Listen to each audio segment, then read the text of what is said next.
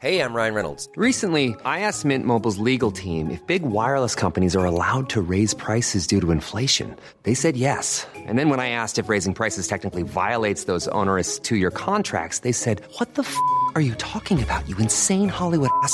So to recap, we're cutting the price of Mint Unlimited from $30 a month to just $15 a month. Give it a try at mintmobile.com/switch. $45 up front for 3 months plus taxes and fees. Promo rate for new customers for limited time. Unlimited more than 40 gigabytes per month. Slows full terms at mintmobile.com. Hi, I'm Daniel, founder of Pretty Litter. Cats and cat owners deserve better than any old-fashioned litter. That's why I teamed up with scientists and veterinarians to create Pretty Litter. Its innovative crystal formula has superior odor control and weighs up to 80% less than clay litter. Pretty Litter even monitors health by changing colors to help detect early signs of potential illness. It's the world's smartest kitty litter. Go to prettylitter.com and use code ACAST for 20% off your first order and a free cat toy. Terms and conditions apply. See site for details. Welcome to the Cultaholic Wrestling Podcast. If you like a lot of wrestling on YouTube, join our cult. Hello and welcome to the Friday Night Spectacular. That is the Cultaholic Wrestling Weekly Podcast. You're listening to the dulcet tones of Matthew and his shirts. Jack King is also with us, wearing his lovely clothesline gear and a hat. And special guest this week, bringing nothing but the best. Delivering better than Deliveroo. It's Mr. Sam Driver here, filling in for Ross. How you doing, hello. Sam? Oh, yeah. Hold your applause, guys. Cheers. Yeah, thanks. Should point out when we get to the wrestling portion of this week, Been an hour and a half time. Sam has freely admitted that he's not watched a lot of wrestling this week, so Yeah, it'll be all right. Why would you say that? Because just as a disclaimer, Just as a heads up, so when I'm yeah. sat there going, yeah, guys, Roman is so good, and I'm just giving really He is general still- things like that. He is still really good, to be fair. But I think just when it gets to this week in the wrestling, it might be Yeah. me and Matthew, and then we'll chime in. We'll go, Sam, what do you think of this person I'll just in be like, general terms? Yeah. Yeah. Oh, just, oh. Or it's almost like we're telling you what's happened. You're like the chorus role in a Greek theatre, in a Greek play. You're like the audience's insert. Wow.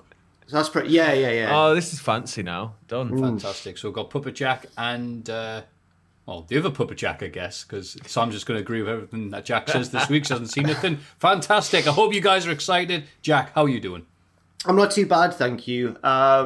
It's been a really hot week in Newcastle. Really blazing temperatures, which has been lovely, to be fair. But it's meant that I've got to go out and about. I went to Durham to see some old school friends. Yeah. Durham City? Yeah, the city of Durham, yeah. And because they're just from there. But we didn't go to school in Durham, but that's where they're from. So I went over there, and it was a really nice day. Really hot, had a meal, lovely stuff. It's weird that these days it's really notable if you've gone to see someone. You're like, well, big news this week. I've actually done something. So that's been good. But what about yourself, Matthew? Well, no one I wanted to hang out with and eat at a restaurant was available. So I said, I'll go by myself. And I went to the place, what's it called? It's like Jamaican chicken up by top end of town. The balls on you. The balls I have no on idea. you. I could not do that. Did you sit in on your own? What, did is this Jamaican food chicken, or is Did it just you- eating by yourself? Did you take it away, or did you? No, I proudly, because restaurants have been shut for so long. I'm I so went, jealous. no, I'm gonna so eat. And they're jealous. like, Absolute like by G of yourself? Yeah. And I'm like, yes. I'm Like, so jealous. Oh, no. The brass balls on you. I could not. I'm so jealous. Hang I on, wish I we'll could get the do special music playing for you when you walk past all the families and group of friends. This is the funeral. Lonely man eating today. Everyone point and feel awkward. No, but and is I ate that- it. But it's the point is, Jack, I'd eaten there previously with friends in Newcastle who Yeah. are no longer around, either because they've moved or because I'm never going to talk to them again. And so I was eating there, and I just kind of this moment where I sat back eating me chicken and going, "This is nice." Got a lot of sauce on it. And I thought, God, remember when I was here with that person and that person, and then that? And they all appeared in blue spirits like the end of Return of the Jedi. But and that's where we're at now in Newcastle. A lot of people, COVID's like, COVID schmovid, ha ha ha. Newcastle's kind of getting there. It's just getting people to do stuff now, even though these things are available. So now it's eating by myself. Is What a good time. Is it more of an American thing, maybe? In diners and stuff, I suppose you can go in on your own. but and bars. You never like you gone always- to eat by yourself at a place like that. Not yes, but only like I remember a specific example was we were doing a wrestling show somewhere, and I was really hungover from the night before, and it was in Leeds because there was a Pop World and a Wetherspoons really near the venue in Leeds. So I just sneaked around the corner and just went to Wetherspoons on my own and sat there. And that was a bit different because in Wetherspoons, I think it's not like sitting at a restaurant, is it? It's more just. But still, it's like eating in a restaurant, but you go to hell afterwards. Yeah. There are other people alone in Wetherspoons doing various things. Right. So I've never been brave enough to do what you've done, and I envy that. Right. Really envy that. Yeah. I couldn't have done it. I'd have been way too self-conscious, man. We could have done it bless maybe you, in mate. Japan because there were so many singular sitting Yeah, areas, but like that's maybe. probably the only place I would have done it. Like I don't have the balls to do that. Not in England. No. So wait, Sam, have you eaten anywhere recently? In Newcastle? Well, I'm trying to think. Actually, my brain's like melting. It's become like such a thing where over COVID we've just ordered in. So I'm trying to think. I don't think.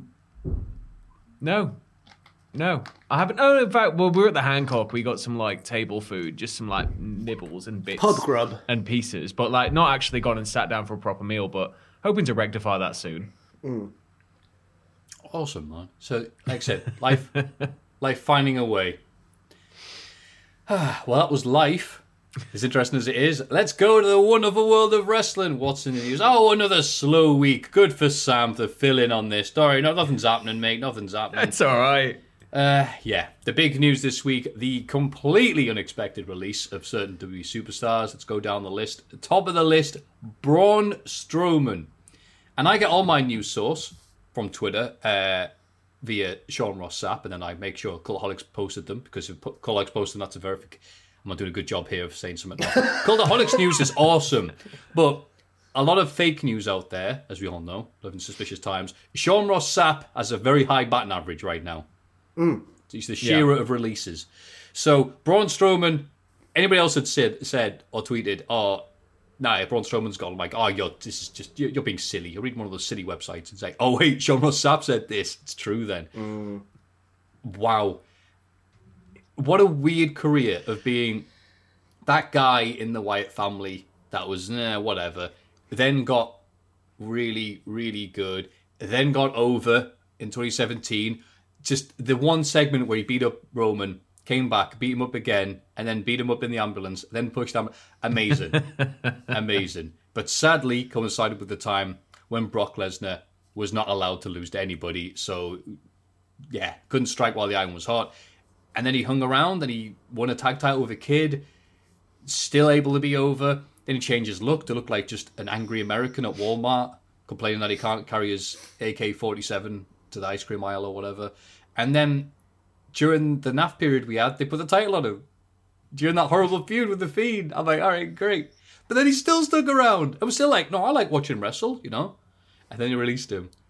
He beat Goldberg at WrestleMania. Yeah, it's just the general effort and work that went into pushing him is what's making this so unbelievable for me. Because, I mean, there's all the stuff kind of coming out now where it might be, linked to a contract situation. Like, is he getting too much money? Should we maybe try and, downsize that? And it could be a case of a rehire attempt. But, like, even then, that's just, like, whoa. Just... Well, I think... Alvarez or Meltzer was mentioning that maybe he was on a huge contract and they were trying to, even though they're making more money now than ever before in the company history, but whatever, they were trying to save money and they've got these new toys, I think, as Meltzer called them, so other huge guys like Omos and Commander Aziz. But, I mean, especially Omos, they're a lot less experienced than Braun Strowman. Like, Strowman's way more mobile and he knows what he's doing a lot more. He's just got the years of experience now. And I really do feel like at the minute, there is no one else in the world in wrestling like Braun Strowman. And how is there not a spot for that guy on their roster? It makes no sense. Out of the company that built an entire legacy on big, sweaty, meaty boys. Yeah. And also, I feel really bad for him because he put the effort in. He wasn't always good. He really improved. Yeah. Like, really improved. He used to be, like, standard clunky big guy. But then he really improved. And improved on the mic and... Yeah, it's just very sad. But I remember reading somewhere that he might not even be returning to wrestle anywhere. Which, if he's, I mean, I'm guessing he's got enough money now to retire anyway. But you know, just a bit sad. It's so good in saying that. Oh, they reached Braun Strowman. Why is that? Budget cuts. And you're like, wait, hang on. What? Yeah. And then it's like, oh yeah, he was earning $1 million a year, and they had to pay him, even though there was a pandemic and all this stuff. I'm like, wait, Braun was making that, and they released him. Everybody else is getting nothing. Then, yeah, you just realize how little they must be paying people. It's like, but Braun's on $1 million. Whoa! Oh, a headliner. Whoa, can't be having that. Like, oh, you. Right, so that's why, yeah, Almost Aziz, who cost considerably less. Right, I see. But they're also considerably less good at the minute, though. That's the point. And they're less big names. I don't know. Okay. Gutted. Sad train. Aleister Black, who, again, was really over. In the middle of being repackaged. Yeah. Had that magnificent run in NXT where he looked cool. Had the ab chair sit up thing and all that they then did on Raw and added the sound effect to make it sound like an old dungeon film. Still looked cool, still sounded cool. Even when he was sat in a room, which was kind of silly, kind of daft, I think worked on some level when Buddy Murphy came and knocked on his door. And they had an amazing feud built on sexual tension of him lifting up his foot, his chin with his foot. And then push him off. I think we've read into that in different ways, but I thought we all read. No, that's the only way to read it. Okay. Meltzer said exactly the same thing. It took him 10 minutes to say it, but I read between that. Yeah, I read between the alliteration and for everyone who's not been watching WWE in the last 2 weeks, and who can blame you, he has just been repackaged. He has just come back 2 weeks ago after a series of him being Garth Marenghi. Attacked Big E during the Fatal 4-Way match. And it's like, dun, dun, dun, Black is back. And yes, I had a very entertaining live stream. I've already seen bits of it, but the day of the release, he was on Twitch. Yeah, he's trying to get a pacifist run on Undertale. And he just started talking about all the stuff, what he thinks about the bad news places and stuff. But he also said, it's bittersweet because I owe everything to WWE. Not to diminish my prior work because it got me to the dance, but the last 2 years were a slow death for me. You said it, mate. What do you think, Jack? Well, he was the one guy, and it slowly became apparent that I was wrong, but he was the guy in NXT when I was like, out of this crop of NXT, if I had to put like my house on one of them not being messed up by WWE, it would have been Aleister Black. And I was so excited for him going up to the main roster because, yes, he could really put on excellent matches in the ring like what NXT would enjoy, but he was also a character guy like the main roster. He seemed more suited to that as well. And then you've got this guy who beats people up in a way that nobody else beats people up on the roster at the minute with all his kicks and everything, and he's just awesome. And then they stick him in a room and have him do nothing. And I was just very disheartened. Then at least I thought, well, even though they're wasting time with these vignettes, at least apparently he's getting a push on the end of this. And yeah, it's just totally been nixed. So very disappointing. He'll be one who will surely thrive wherever he goes now. Yeah. I think there's so many elements to his entire display as a wrestler that you can pick one and run with it, or you can just bank on all of it and have a megastar, which WWE never seemed ready to do with him. And I don't know. I doubt his credibility on the indies has diminished either, because the name Tommy End, you just think, oh, big indie name. That's it. Tommy End's on the card. Oh, okay, yeah. If anything, I think it's kind of improved the mystique, because you couldn't watch him in WWE and not think he was being stifled in some way. Yeah. I feel after he got to the main roster, it was, and with everything you were saying, with him just being sat in a room for ages and then disappearing altogether, how does it get to that point? I did that borderline offensive impression of him. That might have been a factor. Oh, what was it? Should be ashamed. It was in the build-up to Mania. Do an offensive impression. Make like an AW Spanish commentator and. Oh no! Oh, I tried to put on a Dutch accent, Sam, but it came out, I think, Scandinavian instead. Where I was like, you know what? I'm not going to do it. Did you just go for like the Yngwie Malmsteen with it? How can you say less is more? And then no. No, yours sounded more. Yours actually sounded way more than. Yours sounded way more like Aleister Black than mine did. Mine was like, I will see you at the WrestleMania, which just didn't sound. Which is definitely just. Oh, it was even better than I could have hoped for. Thank you, Jack. Which is definitely just that's Tommy just End. that's just Scandinavian, isn't it? But bad Scandinavian accent. That is. Oh dear. Oh. Anyway, that's not a Dutch accent. Oh God. Sorry. Yeah, sorry about that. Obviously, yeah, you're very talented, and there's no Tommy and J Talent, so you'll be all right. Yeah, you'll be fine. Tom Campbell is furiously writing emails to people on being on Desert Island Grabs, by the way. Oh yeah, 100%. You probably hear him in the background. That's the noise. Lana. Yeah. Wow. After some of the worst booking I've ever seen of anybody throughout the years, all the stuff she's had to deal with. Most recently, getting put through 11 or so tables by Nia Jax, which became almost the Family Guy thing of it being whatever. And then, hey, it's funny again, because it carries on. And that then built up to her being the lone survivor at Survivor Series, looking like she'd never wrestled, crying and weeping every time she had to do anything, and her getting her revenge by pulling out of the match at TLC. Yeah. And then the feud just getting dropped.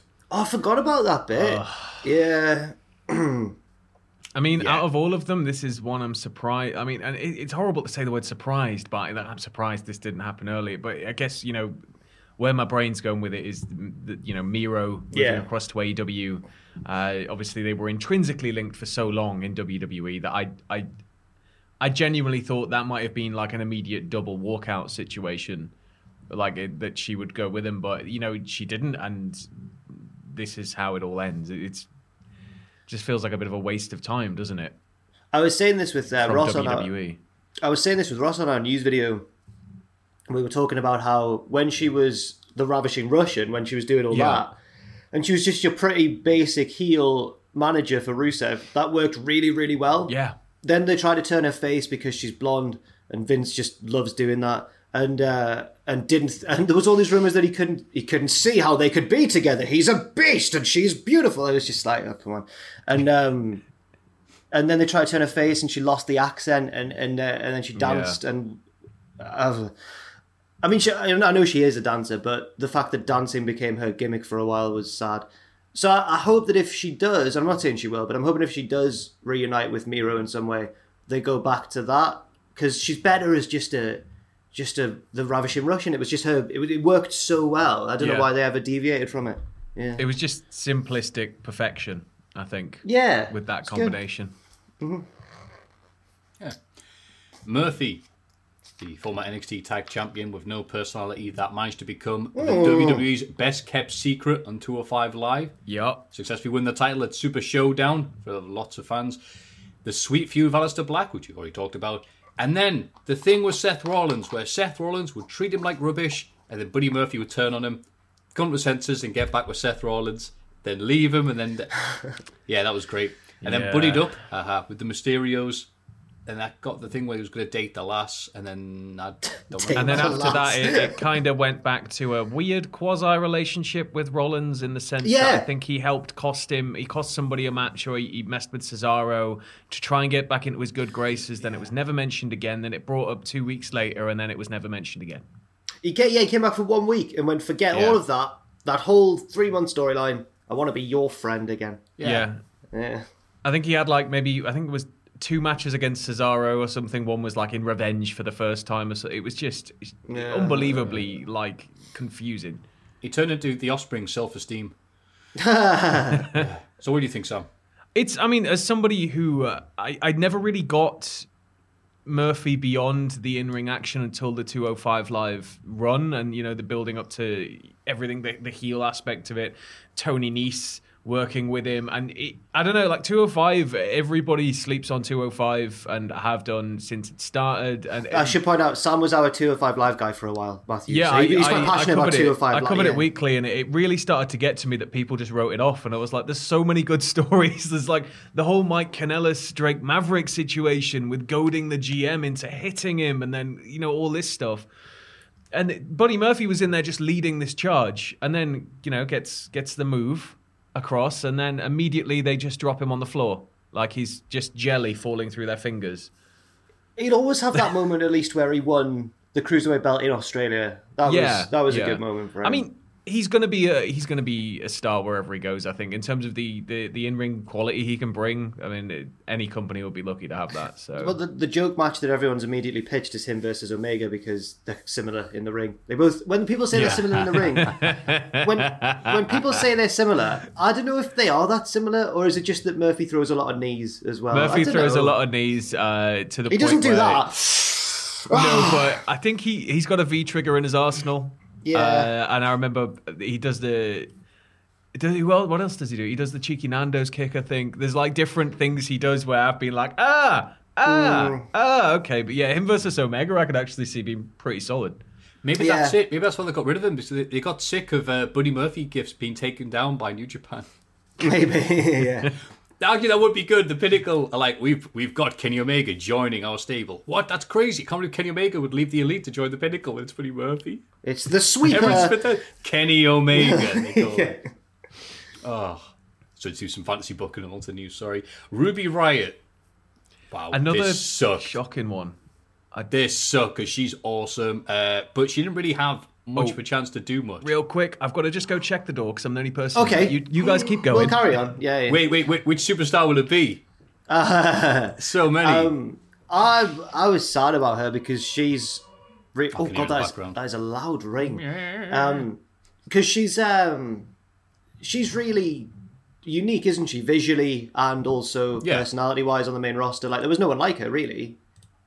So it was a shame when she was. I know hasn't she? I think I'm right in saying she's got quite a lot of indie experience. Yeah, as Heidi Lovelace. So hopefully she'll be able to go back to that. I'm assuming she will. Yeah, it's a bad day to be alternative and have cool tattoos. Yeah. Whatever. Yeah, we're releasing Sam, by the way, and no, I'm joking. Yeah. Obviously at the Linksill Centre for the Chikara show she was at. I remember thinking like, is she coming up and tattooed and looking cool? It's like, wow. And she went, y'all know I get some cigarettes? I felt so bad because it was a Sunday. It's like, no, all the shops are shut. Yeah. Hello, Sam. Anyway, hello. We just talked about Ruby Riott and what a shame. Yeah, it didn't make much sense to me here either. Well, none of this really does. So it's it's just sad. Especially, it seemed like Ruby was finally getting some sort of traction, or at least something going on in terms of more on-screen time. But I don't know. I was quite shocked when they let Sarah Logan go, but kept the other two as the Riot Squad. So now, is it just going to be Liv Morgan presents the Riot Squad? She just comes out. The one-woman Riot Squad. Oh, no, they will call her that as well. Of course they will. Welcome into the ring. The what? Yeah, I can imagine it now. Well, the ring, lonely Liv Morgan. And Santana Jarrett. Garrett. Who has been around. Is it Garrett? I think it's Garrett. Oh, sorry. That's G-A-R-R-E-T-T. G-A. G-A, yes. Okay. G for Garrett. Was about to debut on SmackDown, according to the reports. Obviously didn't get that far. She's been around for years now, just in the background, simmering. And this is going to be her big push, apparently. And I think this just proves, like everybody else on the list, there are no big plans or long-term plans right now for people. There's kind of, Hers was change our mind. Sorry. Yeah. Hers was really random because it's apparently Vince identified these 5 names that he didn't have anything for, even though one of them was in the middle of a character rebrand. And then I can't fathom how he got from Braun Strowman, Aleister Black, Lana, big names on the main roster, and then he goes, and that one NXT woman as well. How is that? I don't understand really. I mean, especially when somebody's about to be called up and have been told, you're about to be called up, this is it, it's all about to happen, and you're released. They've made quite a habit of that, especially with the NXT women's division. It happened to Chelsea Green. It's happened a couple of times now. And it happened to... Was Vanessa Bourne set for a call-up as well, I think? And it just makes no sense. Yeah, and they just do it with the women's division especially. It's very bizarre. You know how we brought you up to replace the people we fired? Yeah, you're fired as well. You're also fired, yeah. Oh. Ridiculous. Okay. And but she why is this? Oh, it's like that scene in The Simpsons where it's like, as you can see, we're strapped for cash right now. Yeah. Riches fall upon them. At least she, from what I remember, was very impressive in one of the Mae Young Classics, I think. And I think she's obviously talented enough that... All of these people are talented enough that they can do something elsewhere. So, hopefully she'll be fine. And if that wasn't bad enough for poor WWE, Raw's last hour this week did 1.1 million viewers. As we used to call that back in the day, impact numbers. I'm not saying Raw's bad now, but Raw Observer have moved their Raw recap to Tuesdays because they can't be bothered by it. It's literally in the name of the show. Yeah. Is that Stephen Larson? It is, yes. Love Stephen Larson. Great guys. Yeah, good I used to lad. think he was one dude called Steve Larson. Steve Larson's great. Steve Van Larson. Yeah, he is. Yeah, Stephen Larson. Steve Van Larson. His middle name's And. I was very glad we got to meet them in Vegas. Obviously, they were lovely. Yeah, Great guys. Lovely. If you see them now, they've got like the 3 a.m. shadow and stuff. Raw. Proper American presenters. You know what I mean? When Americans yeah. present something, it's like legit. I feel like any American on the street could be a TV host. Whereas you know when like there's been a crime in the local area, they interview someone on the news and they're like, "Well, you see what happened here, Jim?" And you're like, "Eh?" Because if you interviewed someone on the street here, they'd be like, "I didn't know me. Don't know what happened on the street." I'm not telling you, note. Yeah. I'm no snitch. Also, everyone's speculating this week about a relationship between WWE and New Japan, which was hot fire on Twitter. Tony Khan then responded. Tony with his Khan was cheesy... livid. He was so He was cross. so angry. It was so brilliant. cross. They've taken my toy away. Tony Khan with his cheesy, "Oh look, I'm like Mandrake from Dexter's Lab," a delivery style promo about how it's funny. Mandark, yeah. Mandrake. Mandark. The is it? The nemesis. Oh, yeah. That's okay. Yeah, it's Mandark. I call him Mandrake. And he responds, "It's good enough for me." Isn't that a plant in Harry Potter? That's it, Mandrake. Devil's Snare. It's just tons of fun. It's a general mythical plant, isn't it, in British it's history? It's like the Medusa of plants. Yeah, it's also a really, really old school name. Like, "Hello, it's me, Colonel Mandrake. Mustard Industry," or whatever. Anyway, I digress. Mandark from Dexter's Lab promo about how it's funny. "Oh, you work with New Japan, are you? Not the company that's been working for months, like, and had Yuji Nagata on a few weeks ago. I have fun with that." There's Could you only room imagine for though one if they got that relationship together and it all just stopped on one side, and all of a sudden in WWE they all just rock up? Yeah, it'd be like. It would be good if the other card started doing promos as well. Tony was rattled, man. Like, he was absolutely right. You could tell he was really, really annoyed. He was trying to be all smug and like, "We're the friends with New Japan," but with his sleeves rolled up to like here. Oh God, that's a bit of a Oh my God, Jack. I wasn't expecting Are you that. sure you've been doing any work? Have you been just walking around town all day? That's a lot of tan. I don't have that much tan. It's been very, very warm all week, Sam. Come on now. Just leaning Also- one arm out the window while you're typing with the other. Do a switch every hour. I wish I'd never done that. For any audio listeners, I just blinded everybody with my very pale upper arms. You look like a drumstick squashy. Good God. Oh dear. You tan so bad, you're going to have conspiracy theories coming out of you at any moment now. One thing I was going to say about the ratings thing, sorry to go back a story, go but on. the Raw ratings, is that I've recently done a script, I believe it was, I could be wrong, but I think it was written by our very own Justin Henry, on Saturday Night's Main Event and the story of Saturday Night's Main Event. So that'll be in the pipeline at some point in the future. Very good script. But he was mentioning things like, and on this day on NBC, Saturday Night's Main Event did a paltry 6.3 rating, which was terrible for the time. But now it's it's crazy. You to would see the difference. kill for that sort of rating now. Yeah. It's like the main event, Andre Hogan did just like the biggest rating ever. Yeah, it did for that time slot. Apparently, Yeah. it did like an 11 point something or something crazy. It's like, oh no, we only did 6 this week. Oh, like, wow. The good old days. Apparently, like all of America really wanted it. Was it the one where Andre won the belt from Hogan, the rematch? Yeah, I feel like it was. where Andre won the belt. He sold it to Ted DiBiase, Yeah. but Ted DiBiase's reign is not acknowledged. Well, of course it's not. Ted DiBiase is now trying to get it acknowledged. Saw that. Yeah, I saw that Is he? yesterday. Yeah, he's You starting can't a do Twitter that. campaign. No, I'm with him because Dolph Ziggler still has a SmackDown Yep. title reign that's recognised by WWE. That Vicky Guerrero just went, "I'm the GM. Here you go, Dolph." And wasn't his 24/7 title reign acknowledged, and he bought that. Yes, but So, I'm not. Oh yeah, definitely on the same But- levels of prestige. Doesn't matter. Still bought a title and was recognised as champion. I don't back it because I feel like President Jack Tunney nullified that reign. He was A Canadian? A Canadian? Jack, money on the table, Tunney. Hi, I remember him. I love how OSW call him Funny Jack Tunney. Because he was... Oh my god! Matthew, have you seen the latest OSW review? Not all of it, because I was too busy reflecting for the bit where they mentioned me. Sam, there's a bit in OSW review, right? They've done AEW. Which show did they do? The one with the crab explosion at the end. Revolution, yeah. But it's the first AEW one they've done, so they're like introducing the other hosts to like the roster and stuff. Like, what did you think of Evil Uno? Oh, the fella in the gimp mask. And then one of them says, I saw him and I thought, this lad's got to be a friend of Matthew's. And he said he literally did tweet us. He tweeted us going, do you know this guy? And are you friends with him? I said, yes and yes. He goes, oh, of course you are. The rest of us is set up. It was that 1-2 like Floyd Mayweather.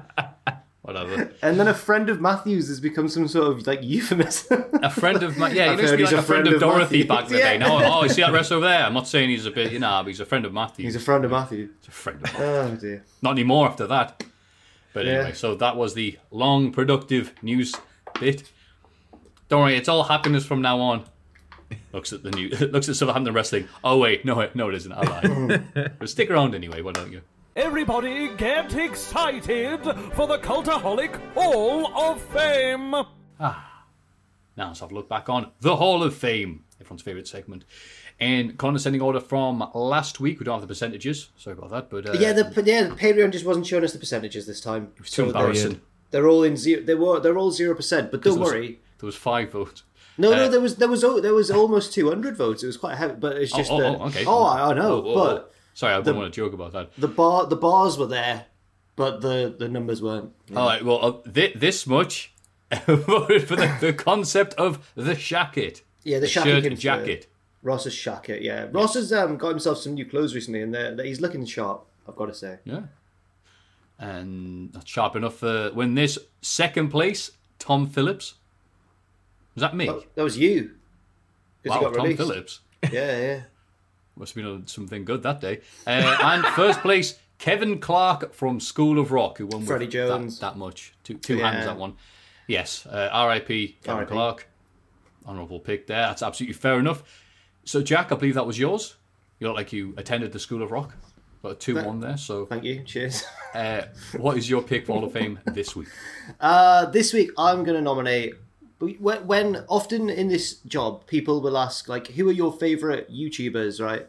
And they expect you to say other wrestling YouTubers, right? But because we do so much wrestling stuff, I suspect that generally our favourite YouTubers are not wrestling YouTubers. They're other things. And one of my favourites is who I'm going to nominate this week. No, it's not Summoning Salt, Matthew. But I know you enjoy. I know you like. Put a new video this week. I was. Go on then. Sorry. No, it's Dr. Benji FM, who is. Like, I think probably like the centre of the Football Manager YouTube community. He's very funny, very dry English humour, plays Football Manager, gets across how unfair and frustrating the game is very well, and does what we all enjoy in Football Manager, which is create stories. Like, he'll play a save for so long that new players start getting regenerated, and he gives them little character traits and stuff. It's very, very good. It heavily inspired mine and Owen's Twitch series as well, and he is currently, the reason that I'm nominating him, he is currently approaching the 100,000 subscriber mark on YouTube, so best of luck to him. And he was on Desert Island Graps, an episode which Tom very kindly let me present. Don't just go, yeah, right, okay, fair. Because, no, he's a wrestling fan, Matthew, come on. And, no, I'm not just giving him a plug. The episode went out... I'm not saying anything. The episode went out a while ago. The episode went out on Sam's birthday, it turns out. It was a little while ago now. But... yeah, he's a very entertaining guy. Check him out. And also, he's a huge fan of Adam Pacitti. And Pacitti wants just, like, nothing to do with him. like, I've mentioned him to Pacitti before on a stream or something. Like, he's, like, popped up in the chat. And I've gone, oh, there's Dr. Benji. And Pacitti's gone, like, I don't care who that is. I don't care. Football Manager. And I'm like, all right, he's a big fan of yours, mate. And essentially, I thought it would be a nice consolation if I nominated him for the Hall of Fame. So Pacitti will never acknowledge him. But at least I've nominated him for the Hall of Fame instead. So there we go. If you like Football Manager, check out Dr. Benji FM, everybody. Thank you, Jack. What a nice That's all right, pick there. Yeah. I'll go with mine because it's there's two bits, because I have to put this in, apparently, because I streamed something on my own Twitch on Sunday, so I know it's nothing to do with Cultaholics, so that's why I'm being nice about this. But it's worth mentioning because they keep on bothering me to mention it. We were talking one time about like jobs I've had and the first jobs and whatever, and when you started and all this, because reading the Young Bucks book. And it came up with, it's all these cool people on the Twitch thing that we all speak to, I think, who watch all our different streams, like guys like Vile and J Silv 114. But Long Live Lenin is a lad from Bishop Auckland. And he insisted I put this in because it turned out I worked with his dad at Smurfit in Bishop Auckland. And it became this amazing moment. It was like, wait, where did your dad works there? When did your dad work there? I'm like, oh my God, I know your dad. It was this amazing pivotal moment, like, oh, wow, this is so cool. Then the rest of the chat said, oh, what is it? Does you ever get over the fact that you don't call him back now, Matthew? I'm like, no, stop that. So I have to mention that. I think it's a bit weird to put like something that's on my own thing, and that is really the Cultaholic thing in the Hall of Fame. So I'll just put it in passing for this Hall of Fame segment, and hopefully that'll be enough. The real Hall of Fame bit, there we go. Hang on, you cannot sneer. You cannot sneer at my Hall of Fame choice and then do exactly the same thing. I'm trying to keep people happy, Jack. Okay, fair enough. I'm spinning plates. So that brief mention will be all right for the. What am I going to put in? You can put that if you Braun want. Strowman as a train. Benji's not winning. Benji's not winning this Hall of Fame. Sometimes in wrestling, you see something the first time and you go, that's the stupid thing that this company's done this week. Look, they've even got the sound effect. That's ridiculous. And then 5 weeks later, you're like, oh, I hope he does the train bit. I hope he does the train. I love the train bit. Which I imagine is how the People's Elbow started off. But look, Scotty too hot. He's doing that thing that he in the dance floor where he does that, and then he goes woo woo woo. That'll never work. That's ridiculous. So I like the spot on its own, but I didn't. You talking about the sound effect as well? No, the whole thing. Oh no, that's what makes it. That's production. The garnish. Not the sound effect as well, Matthew. Braun, is he hitting people? Yeah. And Michael Cole Staff announcement. And then that real British train station audio. And then Michael Cole used to say something quite contrived, which was like, "Get off the tracks when the meat train's coming. The pain train." There was get off the meat train. Get off the meat tracks when the pain train. Just make sure you stood behind the yellow line as the meat train approaches upon the platform. You might get sucked off. Get off the... is that a Peter Kay? It is a Peter Kay thing, yes. Get off the meat tracks when the meat train pain is coming. Meat. It was something like that. No, Braun Strowman called himself like a meat castle or something, didn't he, once? It's a meat castle, but it's on wheels and tracks. Yeah, it was... I can't remember what it was exactly. Metaphors everywhere. Cole had a big slogan that he'd say when Strowman did the thing. And then I guess Adnan Virk would just replace it by going, "Whoa!" which was great for a few weeks. Poor Adnan. Yeah. Whoa, the meat castle on train tracks is heading and you better get out there. By the time he's finished the metaphor, he's in the ring getting the pin. So Braun Strowman, human train. Well, leave the memories alone. I think ours are quite thematically linked, unfortunately. Because my Hall of Fame pick is really good at martial arts. Has some in-ring experience, some pretty solid, he's just hard as F, and he's absolutely impossible to pin down. And his name is Alistair Jack. He's got a ridiculous accent. Wait, no. Oh.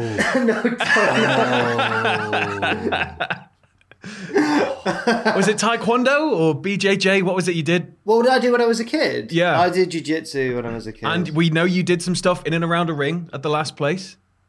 Like when you were, involved with the promotion and that. You've been speared before. We're going for Alistair Jack here with the accent and everything. I've done wrestling before. Yeah. Tommy Start.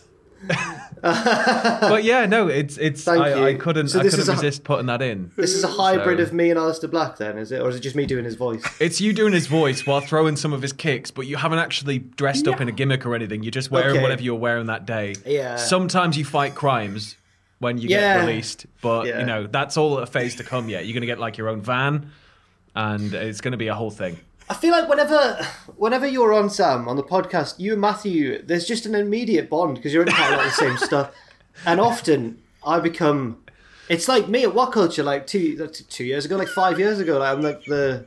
Like I'm not gonna lie. I had no idea what to put in the Hall of Fame. And I heard that accent, and I was like, "That's it. That's it." Okay, well, I'll accept that. Yeah, but it's just because Matthew there, for anyone just listening, is throwing shapes with Puppet Jack and just loving it. He's dying Honestly, laughing. you should get Puppet Jack a whole Alistair Black get up.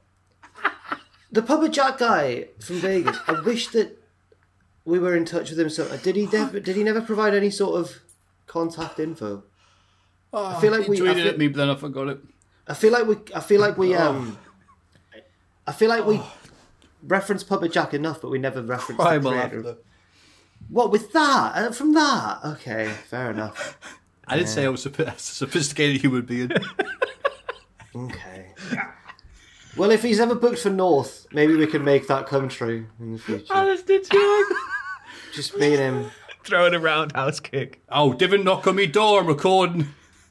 Or like, because I'm not the most flexible, so we both try and sit cross-legged, but mine's not quite.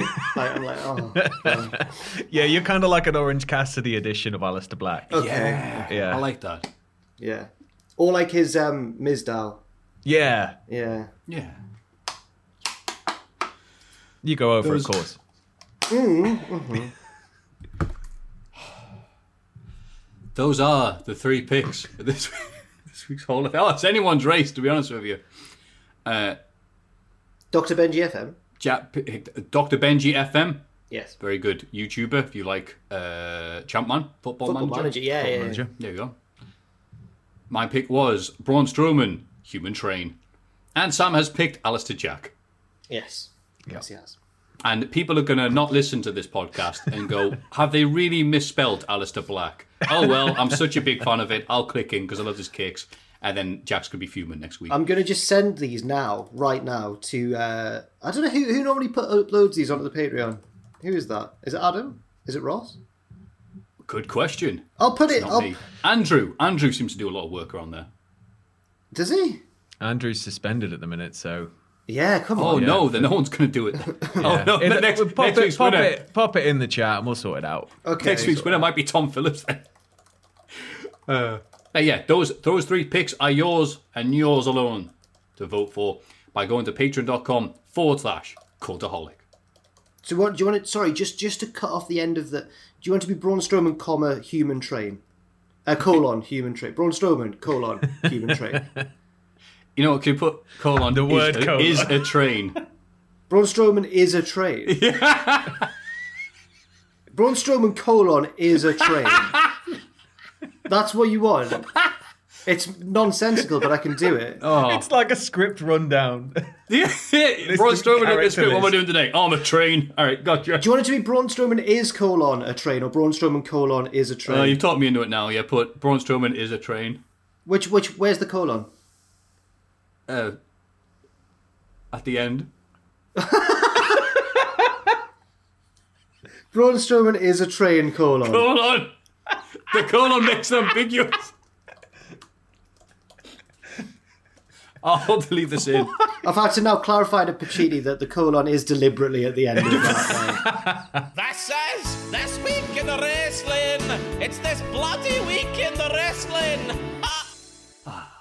This week in wrestling. It's a long one this week. SmackDown. Roman questions the Usos backstage ahead of their match against the Street Profits. Jimmy says the end goal is to win gold, and Roman wishes him good luck. Jimmy leaves and Roman tells Jay he's going to need it. Ooh. Jay pledges his allegiance to Roman and sadly leaves.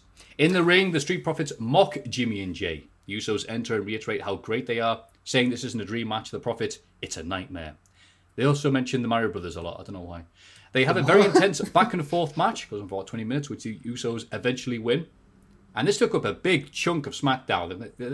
They made this feel like a big deal that the Usos were finally back. But Street Profits were able to show, no, this isn't just going to be a little match and you win and that's it. Yeah, this is going to be a proper fight. And I think they did a very good job of it. Yeah, same, I agree. Now, I've got to ask Sam, I know you didn't watch much wrestling this week, but did you watch SmackDown as the SmackDown man? I've caught a little bit of SmackDown this week. Okay. I still need to watch it before tonight's show. I'm going to sit back and watch it in full. But I'm just kind of excited to see where we're going to progress to after this next step. So Jimmy's back now. what comes next, because this is the point where we reach a bit of a bottleneck in terms of options. We're going to have to eventually add, I feel, somebody else to Roman's stable. I think it makes sense for them to end up with the gold and, to be just dominating the entire SmackDown side of things. But Roman doesn't. This is the weird part, because I thought the same as you, but then this week Roman's made it really clear that he doesn't want them to win the gold. He keeps saying stuff. We'll see later on in the segment in a bit, but he keeps saying to Jay, like, we're the real team, me and you, not you and Jimmy. And is he going to be annoyed if they win the gold?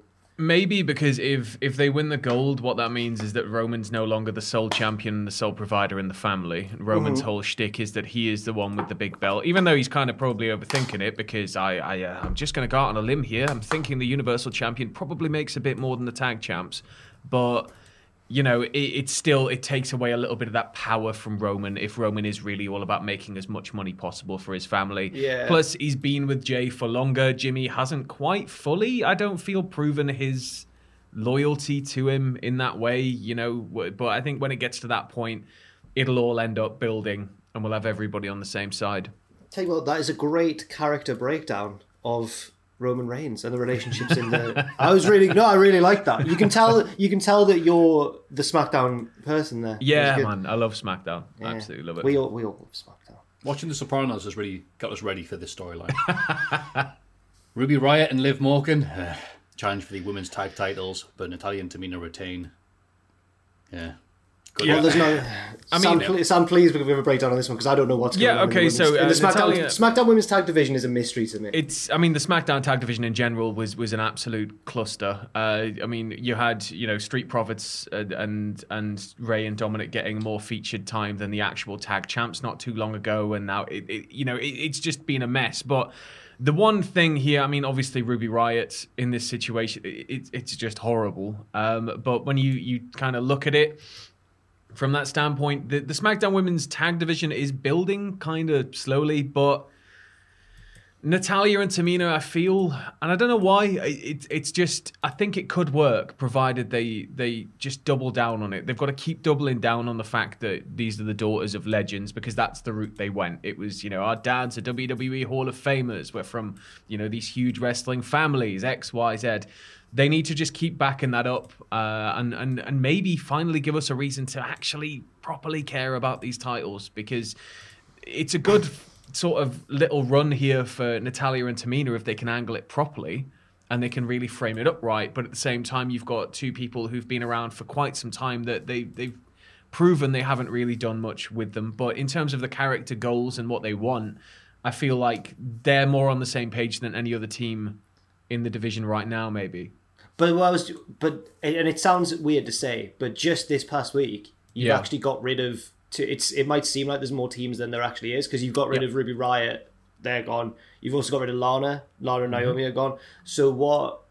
Gone as a team. Naomi's still there, obviously, but they need to somehow get more teams, or just move the whole tag division to Raw. Because I don't. Yeah, or just don't have women's tag titles or tag titles in general if you're just gonna not really lean toward it. The whole thing is, you've got a multi-brand set of belts here. Realistically, you could have Natty and Tamina going to NXT, doing all sorts of different things. They should, yeah. And it's one good way to, could you imagine if somebody in NXT, like a new team in NXT, beats them? It immediately makes them. They've just beaten, a Hart and a Snuka. Like it's. I don't know. They need to work something out with it, because I do feel like it is a ticket to actually caring about these characters and their development, but it just hasn't quite hit fully yet. When they initially were doing it and Natty was kind of running her mouth a bit more, I was like, okay, this works. This is quite good when she's out on the outside of the ring, but since getting them, it's just been a bit... Natalya better on the outside of the ring is what you're saying. Thanks for... I'm joking. Bayley's on commentary for a non-title match between Bianca Belair and Carmella. Belair wins. Michael Cole calls her Balanka. So did he? Yeah, he yelled. It's awesome. So Bayley stands on the announce table and cackles at her. Meow, meow, meow, meow, meow. Bayley's still good. Yeah, Bayley's great. Yeah. Seth Rollins calls out Cesaro, but he's only kidding. Cesaro isn't here after the beatdown from Seth last week. Seth says he's obtained audio from Cesaro's hospital room, which he plays. I skipped this. It's a man moaning in pain, and oh boy, it's very funny, it says here. Rollins sings happy birthday to himself and leaves. When I wrote that sentence, I was like, this sounds like a surreal... Then he sings happy birthday to himself and leaves. Did he do it while the audio was playing of the man in pain? That would have been good. No, he did it after. It was a man in pain and like a heart monitor, as if it was audio obtained from his hospital ward. But it just wasn't that funny. Or Taz, yeah, true. But it just wasn't... It was like a Raw angle in the middle of SmackDown. It was weird. Yeah, I can't quite believe this is still sort of going on. It all started a bit of a while ago, and I thought we would have kind of been. Yeah, I thought we would have kind of been through it by now. But you know, I guess until Cesaro works out that he can swing somebody at the post, you know, Rollins is probably going to be around him. But you know, it's all a good thing in the sense that Cesaro is getting featured time with a main player that, you know, Vince is definitely behind, and, you know, it's Seth Rollins. He's a big deal, and we want Cesaro to be bigger. It makes sense for this story to just kind of keep going. I think Cesaro should have... when he's taking this time off to recover, he should boot up his N64 and play some Mario 64, and just do what Mario does to Bowser and swing him round, and then into the Tron if he lets go at the right time. And then Rollins will hit it and go, wow! And then fly back, and he does it 2 more times, and then he gets a star. As he's making his entrance, he's just got these little kind of mats, these plastic mats with targets on them and different points. Wait, what? It's just like a driving range. Oh, right. Throwing Rollins. I thought it was a Mario level you were describing there. No. Okay, fair enough. No, Sam isn't a nerd. Yeah, God. Yeah. I'm not some loser that plays Mario. No siree. Mario 64, what a game. Wow. Yeah. So long, dear Rollins. Yeah. That's what he said. What does he actually say there? It's supposed to be so long, dear partner or something? Bowser? You have to... certain amount of compression you put these N64 games like, so... You know like, when it sounds like something else, he goes, it's not. You know when you start a level and he goes, let's go?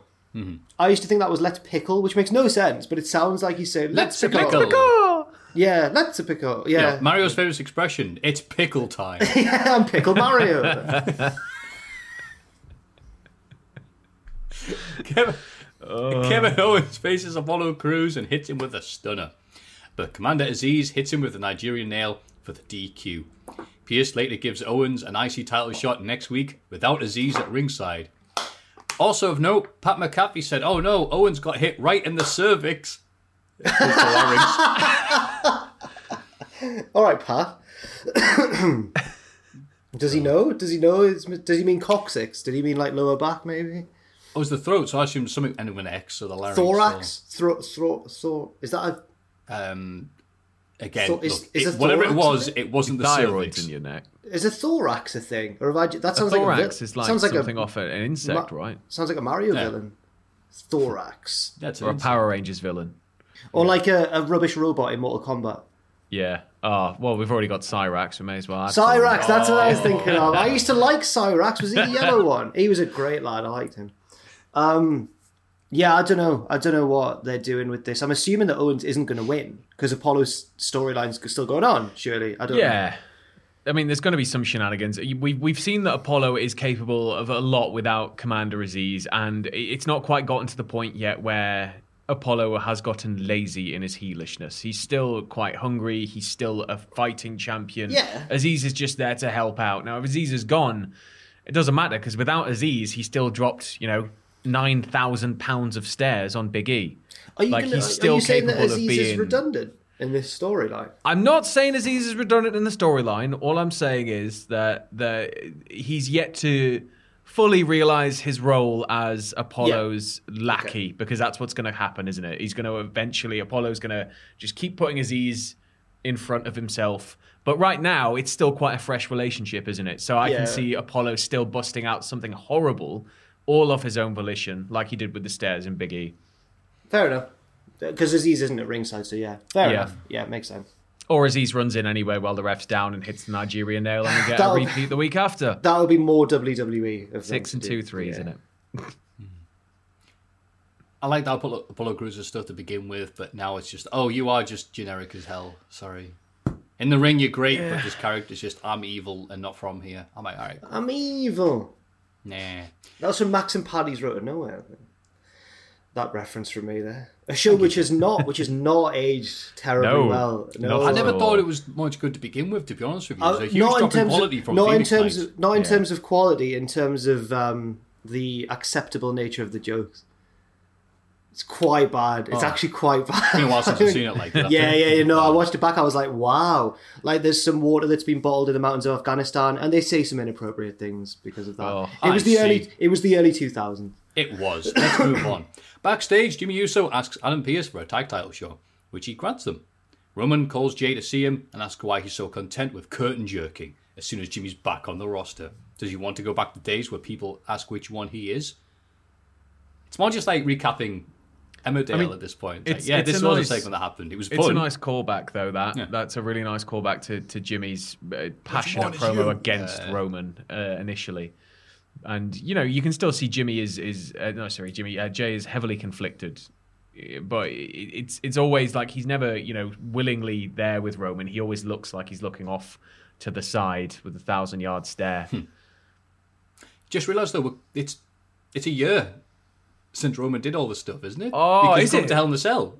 That was the. Oh no, but Hell in a Cell was later on in the year. No, because it was SummerSlam he returned. They've moved Hell in a Cell earlier. I think he did he return at the end of SummerSlam, was it? At the end of SummerSlam, because I was the one you won't see it coming, and then Roman returns like, oh. When he wasn't fully a heel yet, but he was with Heyman, everyone was like, hang on, this is a bit weird. Yeah. And he kept on doing it. The initial Roman heel thing for a few weeks where he showed up to team up with, yay, you're back, Goose. And then he'd come back at the very, very end of the match, do one move and pin. It's awesome. Good times.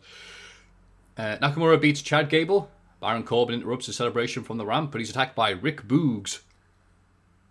Yeah. Yeah. No, I like Rick Boogs. Come on. I think he's got charisma for days. I think this is just a bit of a stopgap on whatever is next for him. But I think it's a good way to introduce him to the audience and get him over as Rick Boogs. He's a hard character to determine if you're not kind of well versed with how cheesy wrestling can sometimes be and how over the top it can sometimes be. He fits perfectly into that. So yeah, I think it does work as kind of this jumping on point main roster wise for him.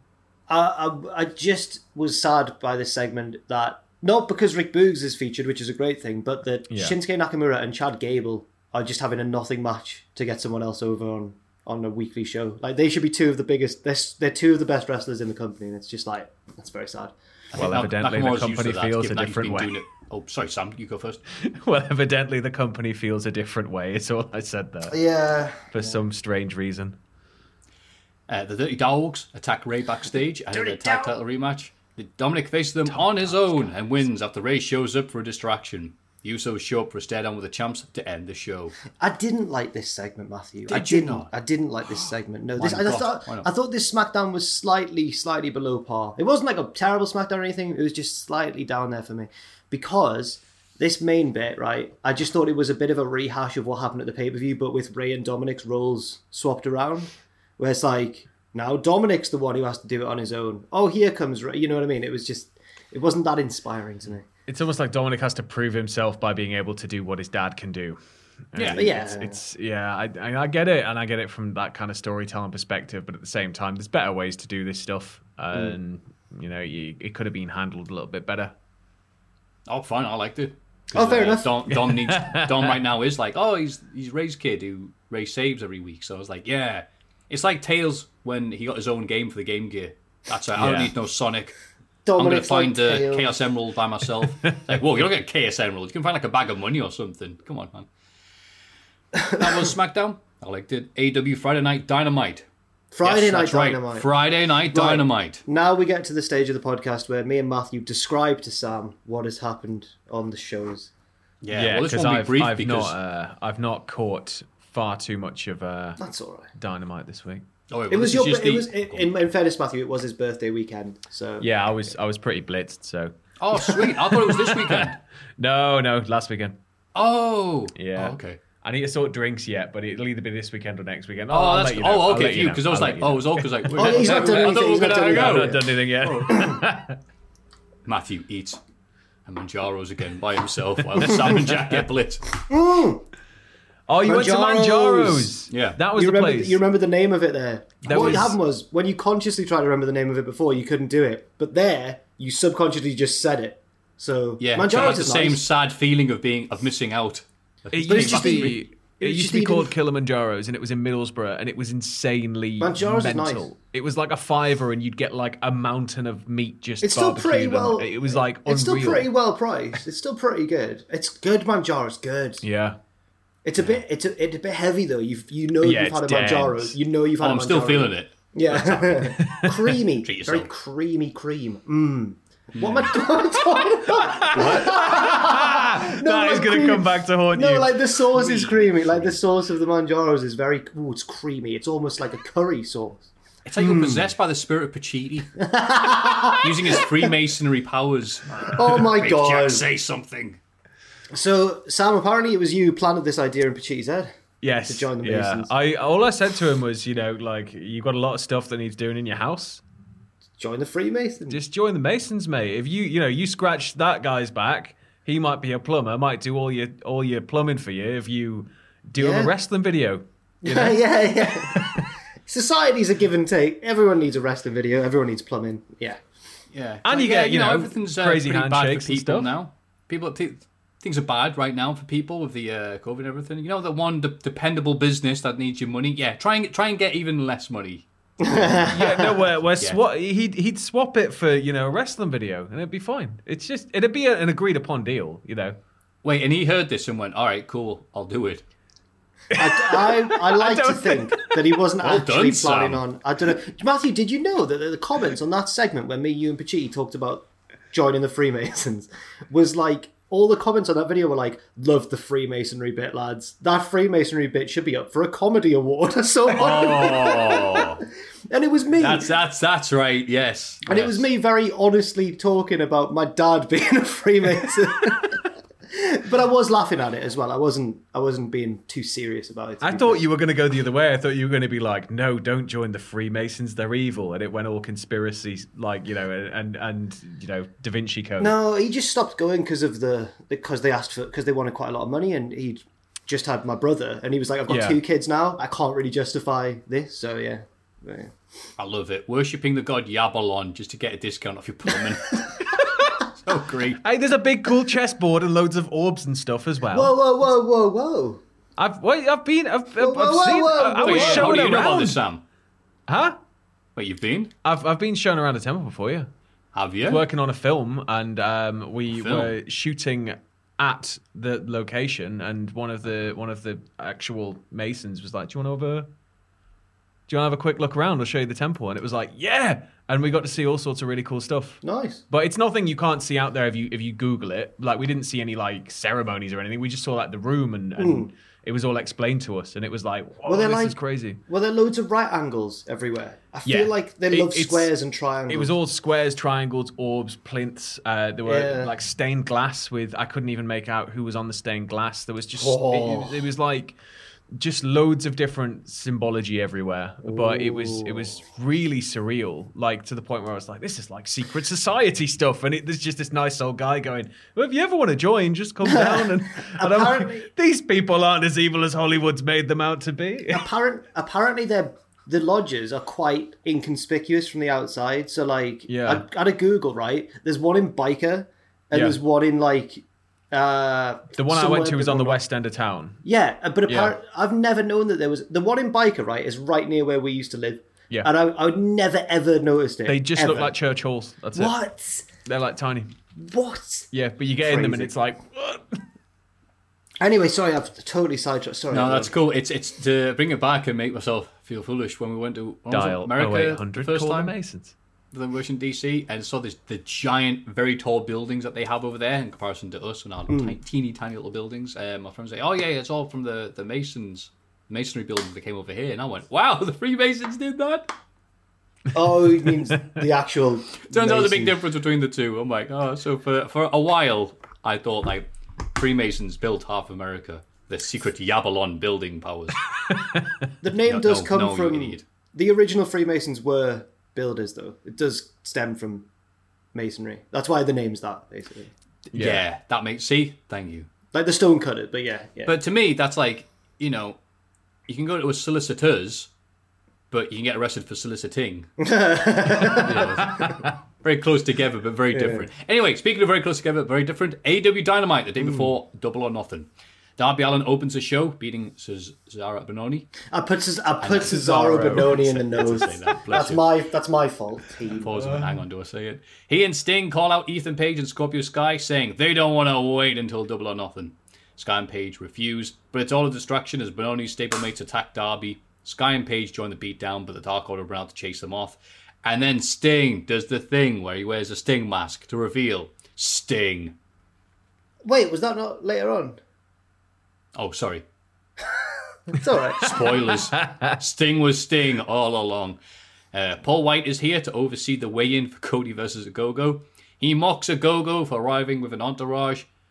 Cody then enters with everybody he's ever met in his life. Yeah. Yes, all his Facebook friends were there for this. Yeah, well, yeah, because the reason I put that in is because Paul White's like, you think you're a tough guy, Go-Go, with your 3 friends? And then it's like, adrenaline! And just this procession of people just all come out. And I'm like, look, all right, Cody. All I'm going to say is, was Big Paul White ever a Subway spokesman? No. Exactly, no. Anthony Ogogo was. Yeah. So stick it up your arse, Paul. Was he? Yeah. Oh, this was like some weird Jared joke. During the Olympics, the London Olympics, yeah, he was all over Subway adverts. Oh no! Oh no! Sam's been taken out. He's back. I'm back. You all froze to me there, actually. So other way round, actually. Oh, that's right. Yeah, me and Jax actually went at the same time. You're right. We should probably blame you. Feel better. Yeah, there were a lot of people involved in this episode of Dynamite in very background roles. So I think if there are any people listening to this who want to big up their CV and they work in the wrestling business or they're an actor, I think you could get away with going to imdb.com and putting I was a background member on an episode of this Dynamite. Or was either one of the Dark Order, one of Bononi's crew, one of Ogogo's lads, one of Rhodes' Facebook friends list that came out, and people would go, yeah, fair enough. More people in the ring than there were in the crowds today. So if you got away with that, though, you could maybe try taking it a bit bigger. Like I was actually Kane, or I'm actually Rey Mysterio. Even though he's been unmasked, you could still try and get away with it. That happened with Corporal Kirshner when he announced he died, and he went, "I'm not dead." And then we had to come and apologise because there'd been a wrestler who had claimed until his dying day that he was the original Leatherface, and he wasn't. Somebody died. He went, "Oh yeah, I played Leatherface." So said the guy who played Leatherface is dead. He went, "Oh no, Corporal Kirshner." He went, "What? No." He woke up and went, "Oh, I'm dead." So yeah. Paul White. Yeah, so Ogogo weighs in at 1 pound heavier than Cody. And Ogogo gets the mic and goes, "Pound sterling, but that's currency." No, he doesn't. QT says it's a crucial advantage. He shouts at the crowd for booing this weekend's winner. Ogogo and Co. are essentially bullied out the ring by Cody's group. Yeah. Cody thanks the crowd for coming and says he hopes they enjoy the show as awkward fireworks go off in the background because something else was happening at the same area. It had nothing to do with it was Memorial Weekend, I guess. So yeah, weird segment that. It was. I don't know why QT has gone from the serious Cody dude who's feuding with him to a complete idiot. How so? He went, "Aha, he weighs a pound heavier. That means he's going to win." I'm like, what? He was serious like 2 weeks ago, mate. You run a training school and that's your train of thought? And he was a threat 2 weeks. He was pile driving Dustin Rhodes on steps. And now he's going... Steps. Yeah, right. They're a band from Ogogo's place, so that means he's winning. One of them's... I feel bad for one of Steps because he's called Ian H. Watkins. I know. Yeah, I know. Imagine having an H in your name. Shocking, isn't it? So yeah, and also the other highlight of this was Big Show taking forever to use the scales and stuff, to the point where Jim Ross was mocking him for being slow and awkward. So, Big Show having issues with his weight. Must be OVW. Oh, hang on. I thought that would get a way better response. As in the scales, his weight, or his weight? Yeah, sure. Right, got you. Yeah. And it's another swing and a miss. The award-winning chemistry only here at Cultaholic. No, it was good. It sucked, I'm sorry. No, it was good. Hangman Page faces Joey Janela and wins despite being busted open by Joey. It's not like him. Taz cuts a promo from commentary, but Hangman cuts him off and says he knows what's going on here. And sure enough, Hangman Page, smartest man in AEW, realizes that Taz is distracting him, like he's done every week. He watches and the show. Doesn't fall for it, yeah. Goes, here comes Cage, Hook and Starks from behind. Hangman asks if Cage needs their help to beat him. Cage says no, and agrees it'll be one-on-one on Sunday. So Cage isn't liking this whole cheat malarkey. Sting gave him a little taste of what it's like to be independent, and I was like, yeah, you got a point there, pal. Yeah, it was just a little warm-up, wasn't it, for the match with Cage? Yeah, it's all big one big warm-up. But the highlight of this match was Taz in the audio bit during the commercials that I'm still not sure if the commentators are entirely sure that we could hear them. But, well, at least one commentator is an AW. But Taz this week said, wow, look at Joe Janelle wearing those green pants underneath his tights. Come on, lads, this isn't the indie scene. I think there's a lot of venom there from Taz for Joe Janelle. Okay. I'm just saying that so we can write a headline about it. Tony Schiavone is here to hype the AEW title match, but he's interrupted and kicked out of the ring by Pac. And Pac, War Lad, talks about how he's going to win at Double or Nothing, but he's interrupted on the Tron by Don Callis. But it's all distraction as he's attacked by Omega and the Good Brothers, using the Taz system there. But the Lucha Brothers help even the odds. We end up with Omega and Pac in the ring, but here comes OC. He reveals that he's torn up Omega's contract offer and lays out the champion with an orange punch. Pac attacks, I like typing that, but he's hit with an orange punch too, and Cassie poses with the belt. No, never touch the bell. Which means never he's, touch he's the of bell. course winning. He wins. We all know he Never touch wins. the bell. It's fine. He wins. The only person I can think of who touched the belt and it worked was Jinder Mahal, who actually drove off in a car with the belt like that. And it's because he took it so many meters. That's why. I remember. Yeah. He's outside of the force field, but I remember thinking at the time, like, wow, they're really overhyping the fact that Jinder could win the belt, and then he won the belt, and I just couldn't believe it because he was driving off in the car. He broke every unwritten rule of wanting to. But Orange Cassidy touched the belt. Yeah. It was a shame. And then he went to a steakhouse and left the title on the limo and he came back and it was a great weekend. Powerhouse Hobbs attacks Christian backstage out of the Casino Battle Royale. They brawl and are separated by crew members. Elsewhere, Matt Hardy claims he's going to win the Battle Royal and tries to sign Jade Cargill to a stable, but he's interrupted by Smart Mark Sterling. Smart Mark Sterling. If that name is in like an early 2000s indie gimmick. Who says that if Matt doesn't stop trying to poach his client, he's going to have to serve him with a restraining order. Jade faces Kiln? Like a kiln? I'll say Kiln. Kiln King. Kylan. I think it was Kylan King. Yeah. I think so. It says Kiln. And wins. Does it, Matthew? Right, let's just check my note. I'm joking. It says Kiln. It says Kiln. Don't call me out. But no, it was... I like the idea that they're recognising Jade Cargill as like a big deal who they all want to sign. That was fine. But at the minute, Matt Hardy's stable are in a bit of limbo bimbo, aren't they? They certainly are a bit limbo. Sorry, that was I like that. It was from a Mighty Boosh episode. Do you remember Mr. Susan? Mr. Susan! And it's time for you to do the choosing. He's the guardian of the mirror world. It's a weird episode. Okay, so one of the Mighty... Noel Fielding goes through a mirror to the mirror realm, and he finds himself in a small room with like a few mirrors on each of the walls. And there's Mr. Susan in there, who they clearly just named because it rhymes with choosing, because he's like, I'm Mr. Susan, yeah.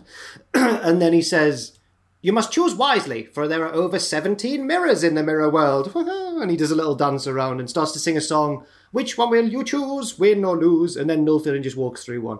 Mr. Susan is one of the best characters in TV. I would love Mr. Susan. And in that, he says, don't go through the wrong mirror or you'll be trapped in, limbo bimbo. So that's where I've got that from. The Mighty Boosh was a different time. Just to derail this further. Sorry. Just on the point. I'm going to completely take this off the hard left. You know, you were saying it sounded like an early 2000s gimmick. On stream last night, we were all chatting about random things that could happen in terms of wrestling. And then I don't know where it came from, but I thought, and I don't know if anybody's done it yet, and if they haven't, they need to do it. There needs to be a stable of wrestlers who are all just the elements of Microsoft Office, and they're managed by a guy in a giant clippy outfit. Under masks. Just, you'll have Word, PowerPoint, Excel, Publisher. Oh, PowerPoint Hobbs. Yeah. Oh my God. And you could, PowerPoint they're all like under Hobbs. masks. Take a bow, Jack. They made up for that Mighty Boosh stuff you just did. PowerPoint Full-blown Holmes. Clippy though, and then when Clippy gets knocked out and injured one week, and they're all like, "What are we gonna do?" McZ arrives, the original Microsoft mascot. He comes. I don't remember in. that. He's like this blue guy that wears a Hawaiian shirt. I only remember Clippy. Well, the Clippy and Einstein. There was also, the envelope, whatever that was. Yeah. But, we get in McZ, and then McZ's like, it's just going to be a whole thing. But somebody out there needs to do this. There needs to be a whole stable of Microsoft Office. And Sam, they get together and go, I'm PowerPoint. I can't think of any of the names to do right now, but like... Spreadsheet, Excel. Billy Gunn. Excel. Billy Gunn as Mr. Access. And they go, today... Yeah, together we are bad, but together we will excel.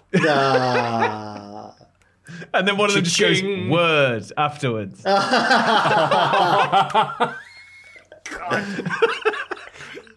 And it still wouldn't be the worst stable in AEW. You're right. Yeah. Right. Miro defends the TNT title against Dante Martin. So shout out to the guy who went on the Wikipedia last week when we were reading up the card for Double or Nothing, and someone said Miro or Dante Martin will defend the title against lads. They kept the possibility open that Dante Martin might actually win this. It was a title shot.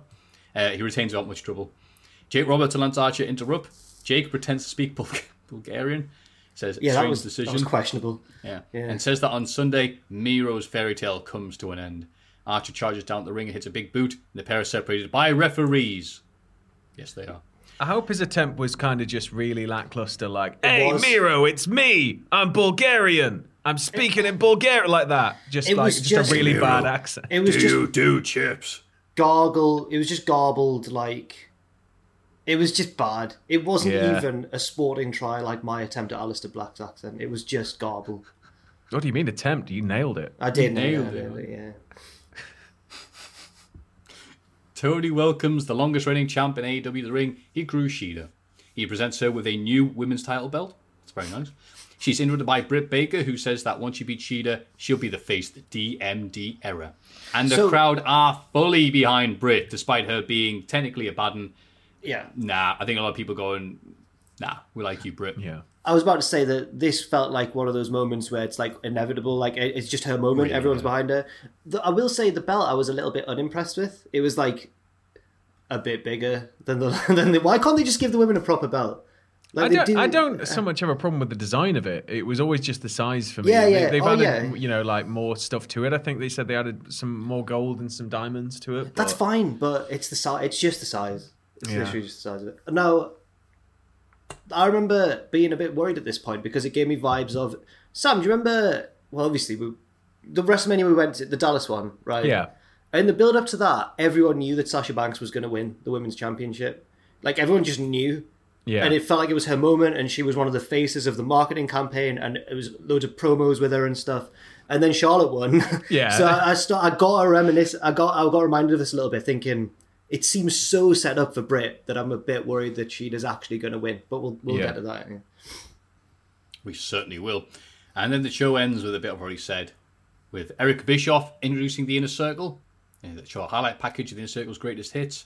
They'll cut a little promo saying if this is the end, then they go down a blaze of glory. MJF interrupts in the Tron. He's in the stadium and has kidnapped Dean Malenko.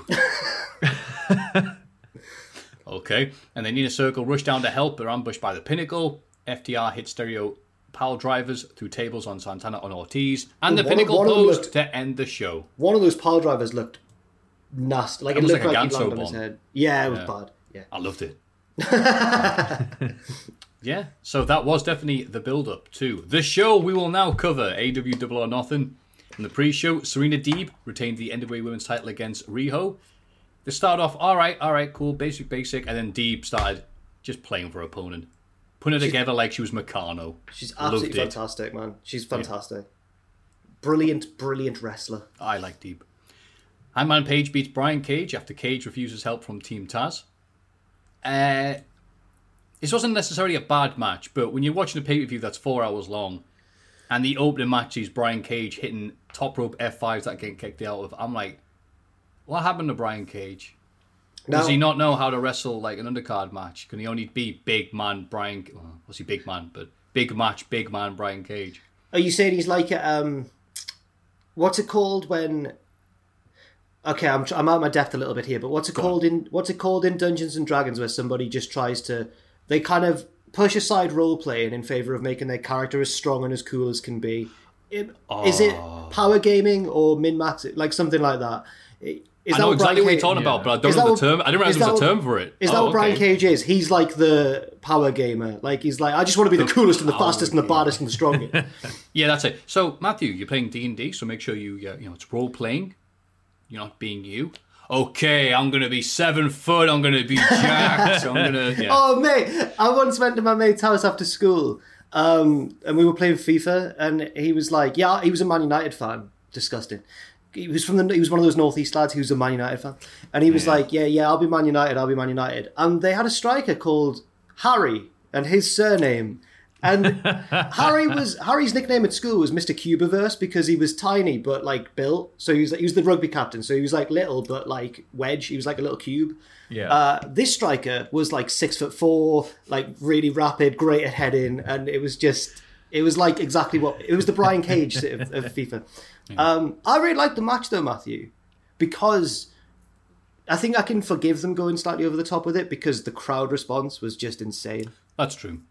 That was the big talking point at the start of the show, really, wasn't it? Like how hot the crowd was. The crowds are back. Mm-hmm. There's actual crowd, and it's like at this point. Last year we were like, "Oh, I can't believe it! Can you believe AEW and WWE having some people come back and we're like, oh, shocking this." Now after a year of this, I might let them come in. Let them do what they want. Go forward and go. Sure, fine, whatever. We're all going to hell in the handbasket anyway. So, yeah, great to hear the crowd just, yes, wrestling. Cage will be face soon, right? I think he's just going to leave Team Taz. I'm not sure if he's going to be face. I guess he will be when he's feuding with Starks and that, but... Yeah, it's just that he's really not happy as he's... Yeah. It's nice, though, that we've actually got some resolution to when Sting said, you don't need these dudes. Mm-hmm. And then he was like, maybe, I don't know.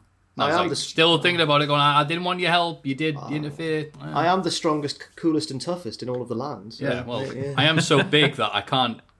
There's certain bits of my back that I literally can't reach now because muscles are so big. Was it Eddie Kingston or someone who put a sticker on his back? Colt Cabana. And he couldn't get it off. He's there like, I can't reach this. Yeah. Oh, what a problem.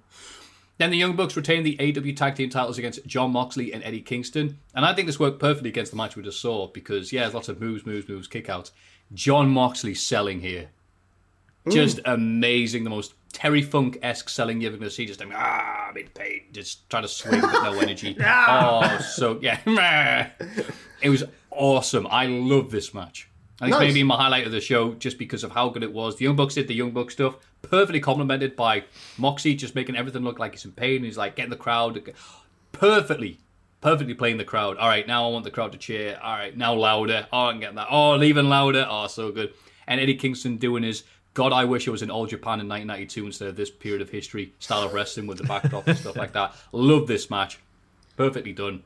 Loved it.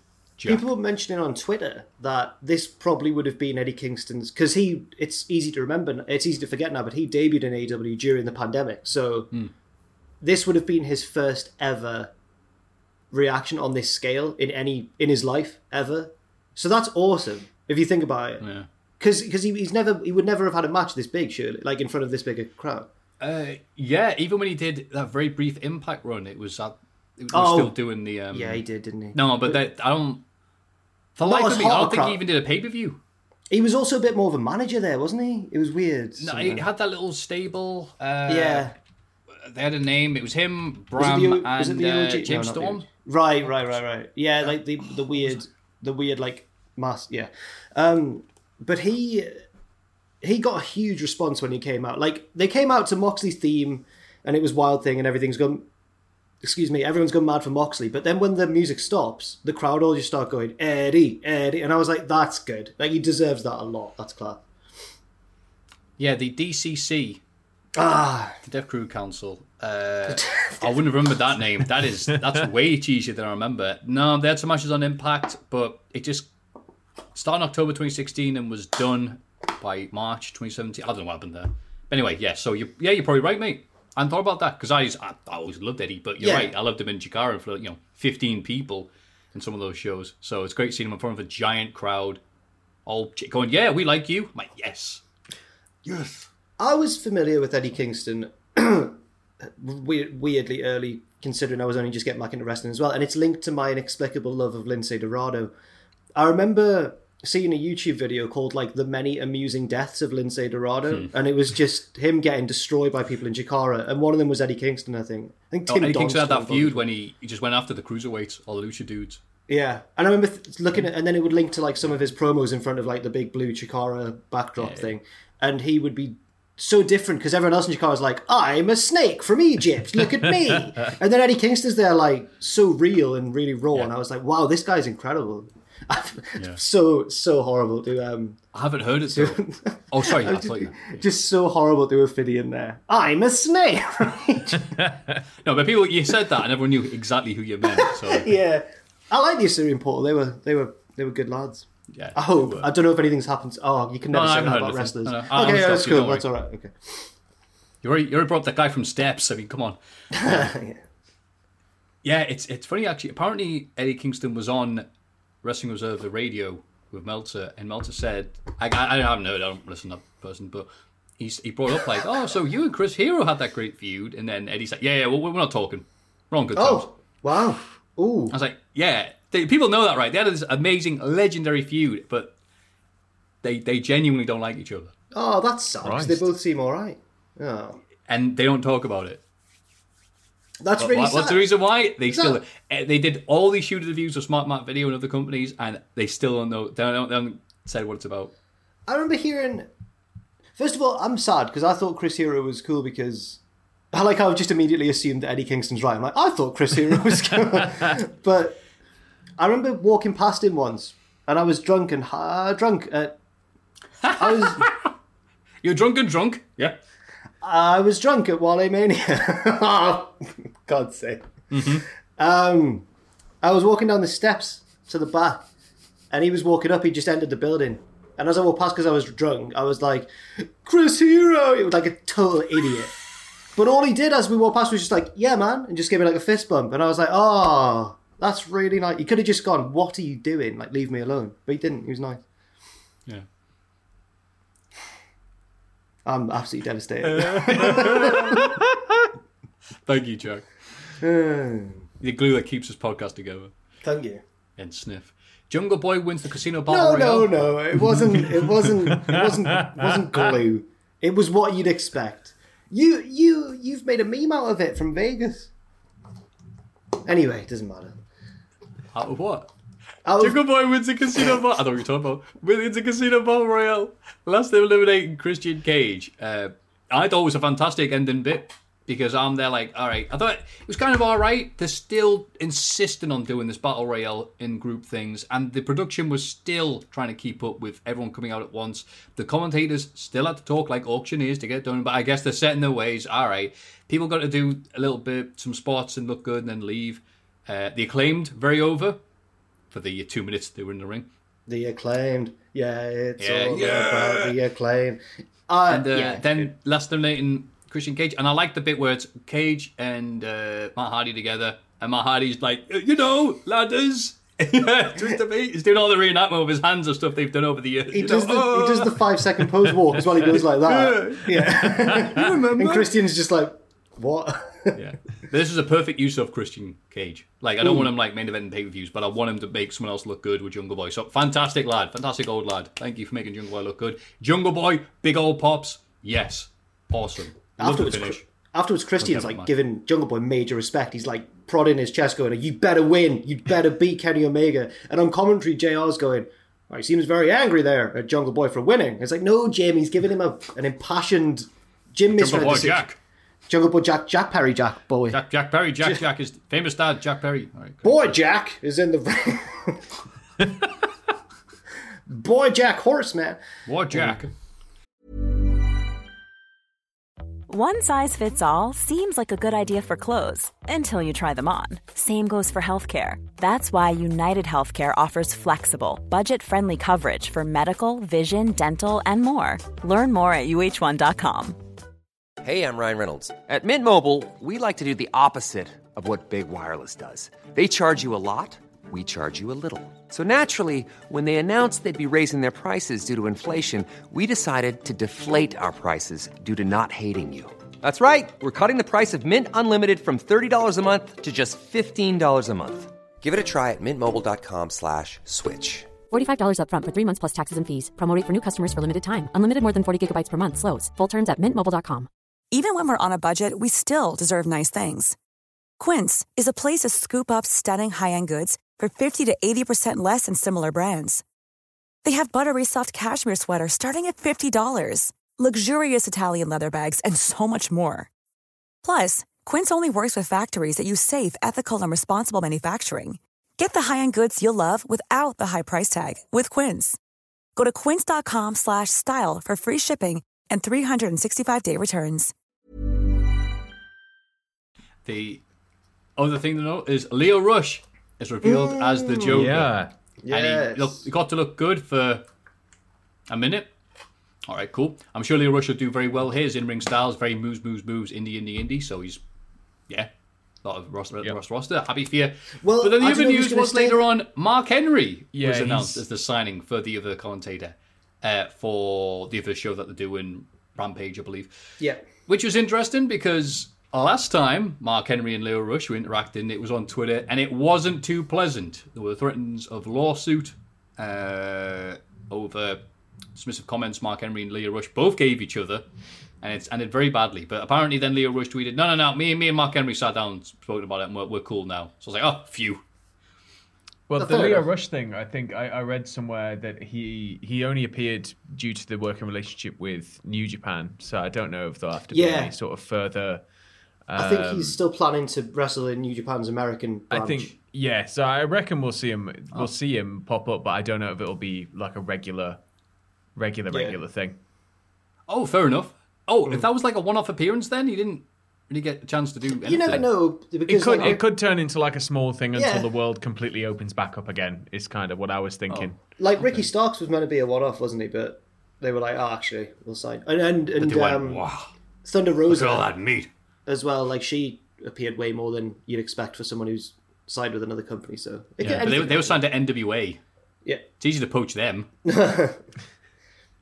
Anyway, Cody Rhodes, the evil foreigner, cruelly, shockingly, ugly defeats Andy Ogogo, the proud babyface of the entire planet. It says severing ties the UK forever. Yeah, man, I used to like Cody. The start of this, just for people who didn't watch it, or they're watching this years later and forget the context, they aired like this weekend, just to remind you Americans watching this, is Memorial Weekend, where the troops are going to be died for you, USA flag. Also, we'll be giving dogs to army people later on. Isn't USA great? And then Cody, shameless. Absolutely shameless. It was like WrestleMania 31, where Rusev comes out in this tank, and you're like, he might beat Cena. He might actually do this. And then we get the America hype package, and then Cena comes out, and you're like, he's not winning this. He's not Dogs, winning at all. army, guns, for like, please cheer for Cody. Rock flag and eagle, isn't it? Yeah. Eagle. Free And all the that heroes and free. It's just the word God appears, and then it fades into a shot of Cody making his entrance. Yeah. Cheeseburgers, Cody. I don't mind Cody. I know a lot of people went, Cody should have put Ogogo over here. I don't mind Cody beating Anthony Ogogo, right? Nah. But there was a major disconnect between the way they built it and then what actually happened. If they built it like Cody was probably going to get a rudimentary victory over him, then fine. But they really built it like Ogogo had a shot. And then, as you said, Matthew, well, to go home, him and his stable just turned into like idiots. So it was just, I don't know what happened. Unless Ogogo just did too good a job of hyping up his chances, maybe. I don't know. It's one of those things that there's always a bit of a disconnect for me whenever you have like another fighter of some discipline enter the wrestling world, because you've seen this person batter somebody else. Surely they could just go 1-2 down, done, and that's how I thought it might have gone. I'm with you. I would have preferred it. In them later Street Fighter games, if you play as Balrog, he can't do any kicks. He's still a boxer. He's not like, no, I've learned to kick, so I'm balanced. No, I'm going to punch because I'm a boxer. Or Steve from Tekken. Steve from Tekken. It's Steve perfect. Fox. Yes. Yeah. Yeah, Steve. Yeah, that's it. I'm not going to kick. I don't care if they do kicks. And if he grapples, just, hold or hit him or whatever. Yeah. Or if you're sticking with Balrog, the head. Completely legal. But yeah, so here I was expecting that type of match where like, okay, Ogogo needs one shot and that's it. And instead it became, okay, Ogogo's going to show that he can wrestle and jump off the top rope and do figure four. I'm like, great. You mean like everybody else in the card? He was good, though. Cool. He was good. He looked all right, but again, I'm wondering what the point of this thing was. Because now Cody's beaten Ogogo and QT, and they're the ones that pushes. He's just going to go through the entire... He's just the best, guys. He's just the best. He's going to beat Aaron Solo with a belly to Bailey. Yeah. And he's going to... It only gets an A- from me. Because, okay. It gets an A- because they didn't use the Team America theme as he got the pinfall. If they'd done that, perfection. But yeah. I just... Chatting along with the crowd. AEW, F yeah, my dog. Yeah. The casino game that we put on apps, we didn't get it. Do.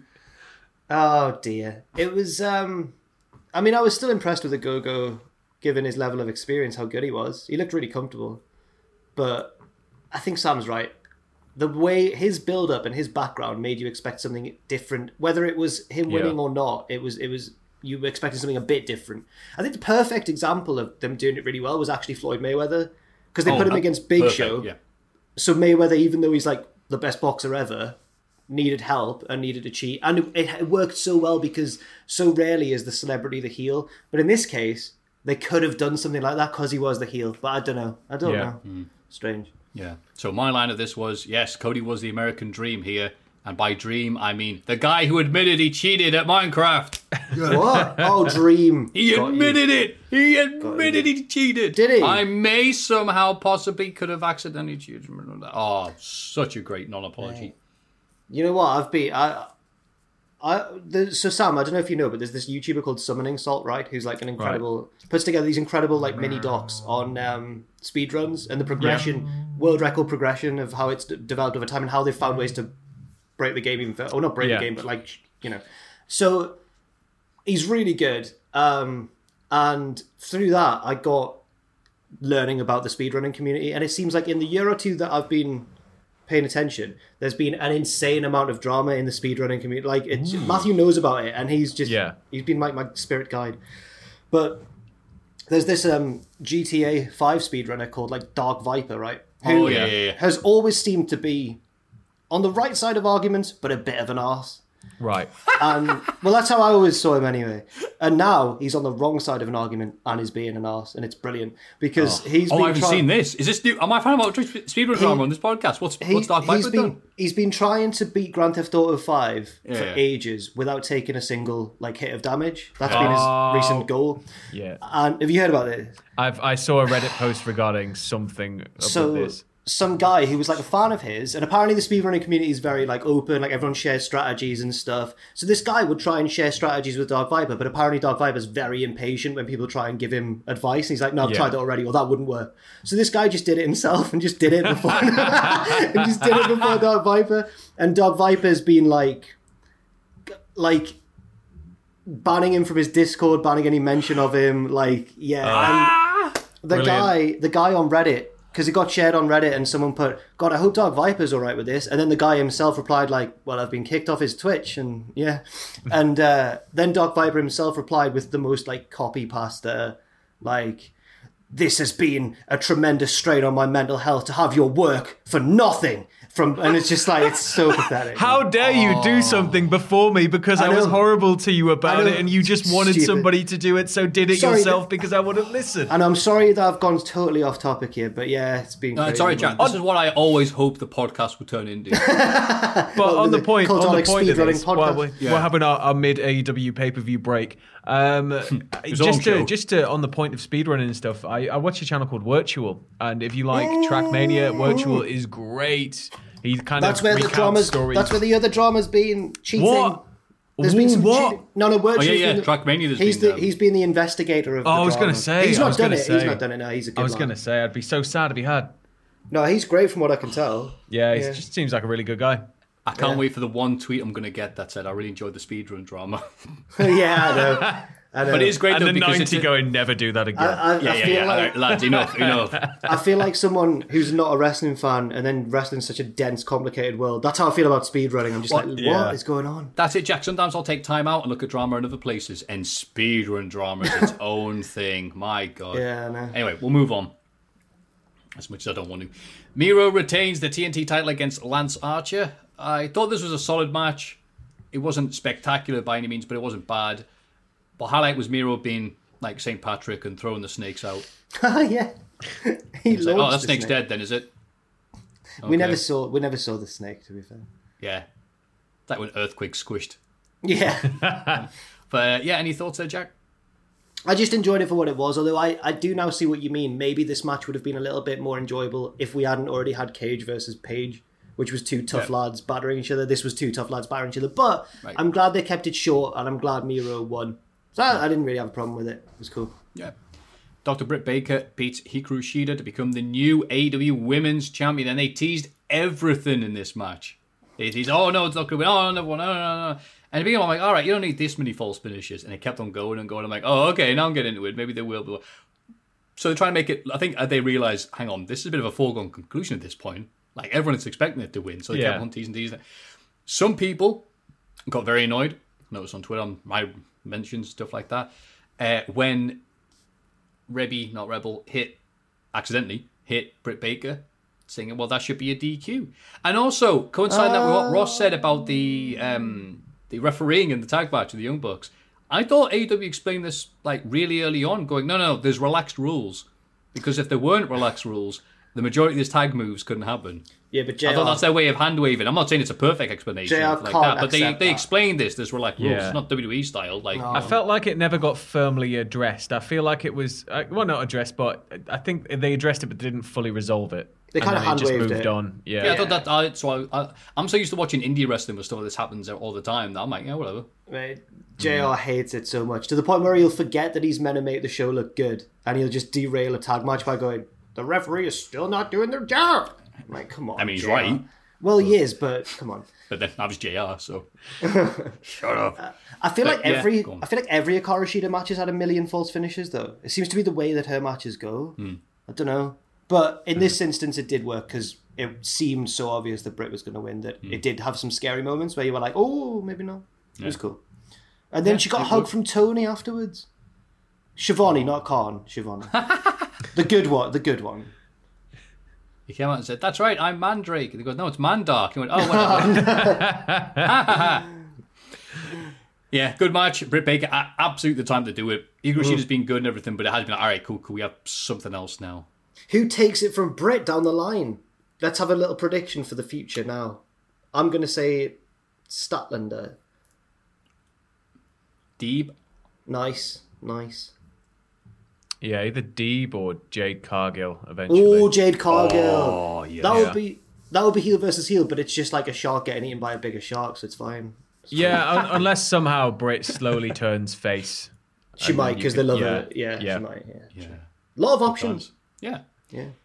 Darby Allin and Sting defeat Ethan Page and Scorpio Sky. Look, I've said many times, like every single time they've done this on the podcast, every time on AEW Dynamite, when a plural of wrestlers, I've seen Sting showing up, have gone, Sting! And they've ran away in mild terror at an old man walking slowly. I'm like, come on, that's just stupid. So I had no expectations for this, didn't care about this at all, whatever. Okay, cool, yay. But they absolutely booked this perfectly. Sting, old man near shins, came out, did the stuff he could do, didn't try and do anything sophisticated, didn't go for any double moonsault or anything like that. They booked him perfectly. Darby got beat up, and then Ethan Page and Scorpio Sky trying to tease and everything, and then Sting did. Oh, perfectly done. So well done. Yeah, did that absolutely fine. Yeah, I agree. Well done. They threw Darby Allin into the front row from the ring, which was scary. Yeah, they did, and he did that. Ethan Page did that when I was at the WrestleMania show in 2017. Ah, nice. Just that gif of me reacting by falling over. Oh yes, I wasn't near anything. It was just like, oh. I was worried when that happened because it looked like his calf hit the guardrail as he went over. But Darby's made of rubber. Apparently, it's just bizarre. He doesn't. Yeah, an odd little lad. Yeah, he's an odd little lad. I mean, he is. But, yeah.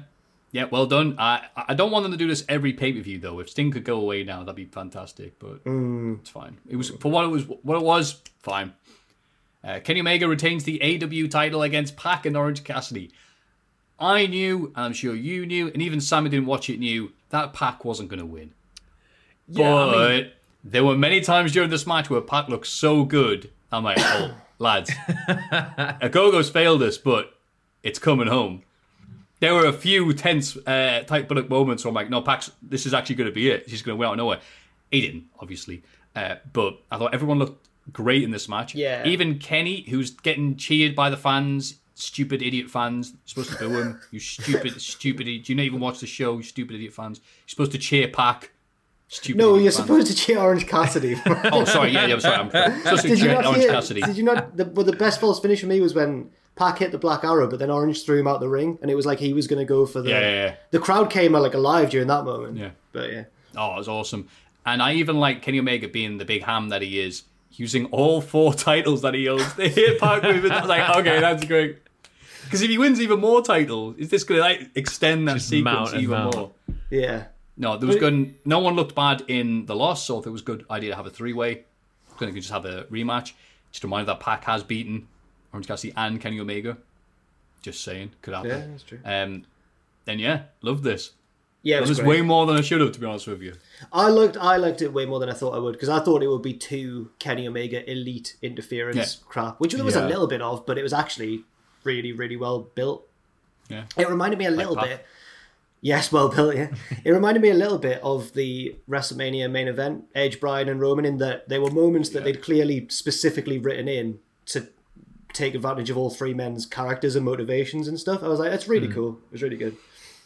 Yeah, and also Pac, a shout out there to our friends in the Valleys. He's now Welsh. Yes, yeah. Yes.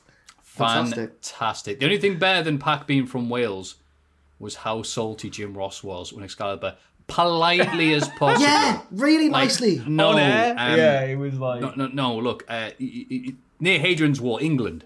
And he said it so nicely as well. He was like... He's quite proudly from, Yeah, and then JR was like, oh, whatever, nerd. Yeah. Knowing where people are from. Wales, Scotland, Jersey. It's all the same to me. All right, Jim Ross. I don't get it. When I went to uni, though, a lot of Southerners, you encounter a lot of people from different areas of the country at uni, maybe for the first time. A lot of people thought that I was Welsh for some reason. I don't know if there's slight crossovers in vowel sounds, maybe, or something. I don't know. Maybe. We got Welsh and Irish, I think, in Dallas when we were out there. Australian, a lot of Irish. Australian. Irish, we've been asked before if we're Irish. And Australian. I think when people hear an English accent that's not your typical Southern pop culture British accent, they assume like they must be from a different English speaking but not England country. Right. Mm-hmm. That's weird. But I've always had good crack with the Welsh when I used to be on phone.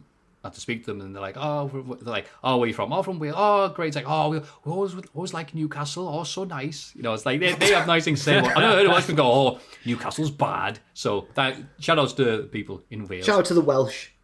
All the of you. First Even ever the Romans. WCPW Women's Champion at Nixon Newell is Welsh as well. So That's shout right. out to her. Yeah. R.I.P. Attack Pro.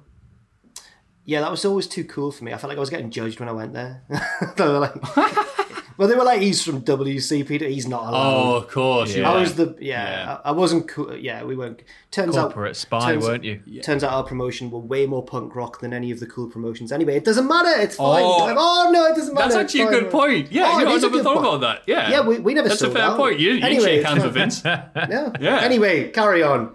ICW. Ever get the feeling you've been cheated? Good night. Where are the Sex Pistols? Yeah. No, okay. Yeah. Wow. You really were defined. The Inner Circle. The Inner Circle beat the Pinnacle in the Stadium Stampede main event. I mean, they don't have to disband. I thought they were, to be honest with you. Bit of a shock. This match was what it was. If this is the last ever cinematic, thematic, pre-filmed match ever, now that crowds are back, fine, whatever. Didn't really care about it. I like people mocking it afterwards, but didn't really feel anything. Again, now that we have crowds back, it's like, cool, bye. Goodbye forever. Pre-filmed matches. So it was what it was. All right, way to end the show. Yeah. Jack, any other thoughts? Yeah. My favourite bit of it was the end in the actual ring, right, with Sammy and Sammy and Spears, which was really cool. It was nice to see Sammy get closure for his whole story about how like he left the group and then MJF had really screwed him over. Mm-hmm. And him making up for the fact he had to quit when Jericho's got thrown off the War Games and stuff like that. Yes, so, yeah. I didn't even think of that as well. Yeah. So that was cool, but on the whole, I'm now glad that we're getting to the end of the time when cinematic wrestling's kind of a necessity. Yeah. Fine. Happy. So well done, Sammy, the little twink that could. And overall, though, this was a very enjoyable show. There wasn't anything that made me go, that was stupid or that was outrageous. I'm disgusted at this. All the matches were at least solid. Yeah. And the issue was, I'm trying to think of anywhere. Cardiff Pack. I couldn't think of anything good there. So, if you ever had Welsh Rarebit, God, we've still got Raw. I forgot. I thought I got confused. Don't worry, because if we make it like, and it's gone on for a long bit. Don't worry, if it's like Rob Server, we'll just skip most of it.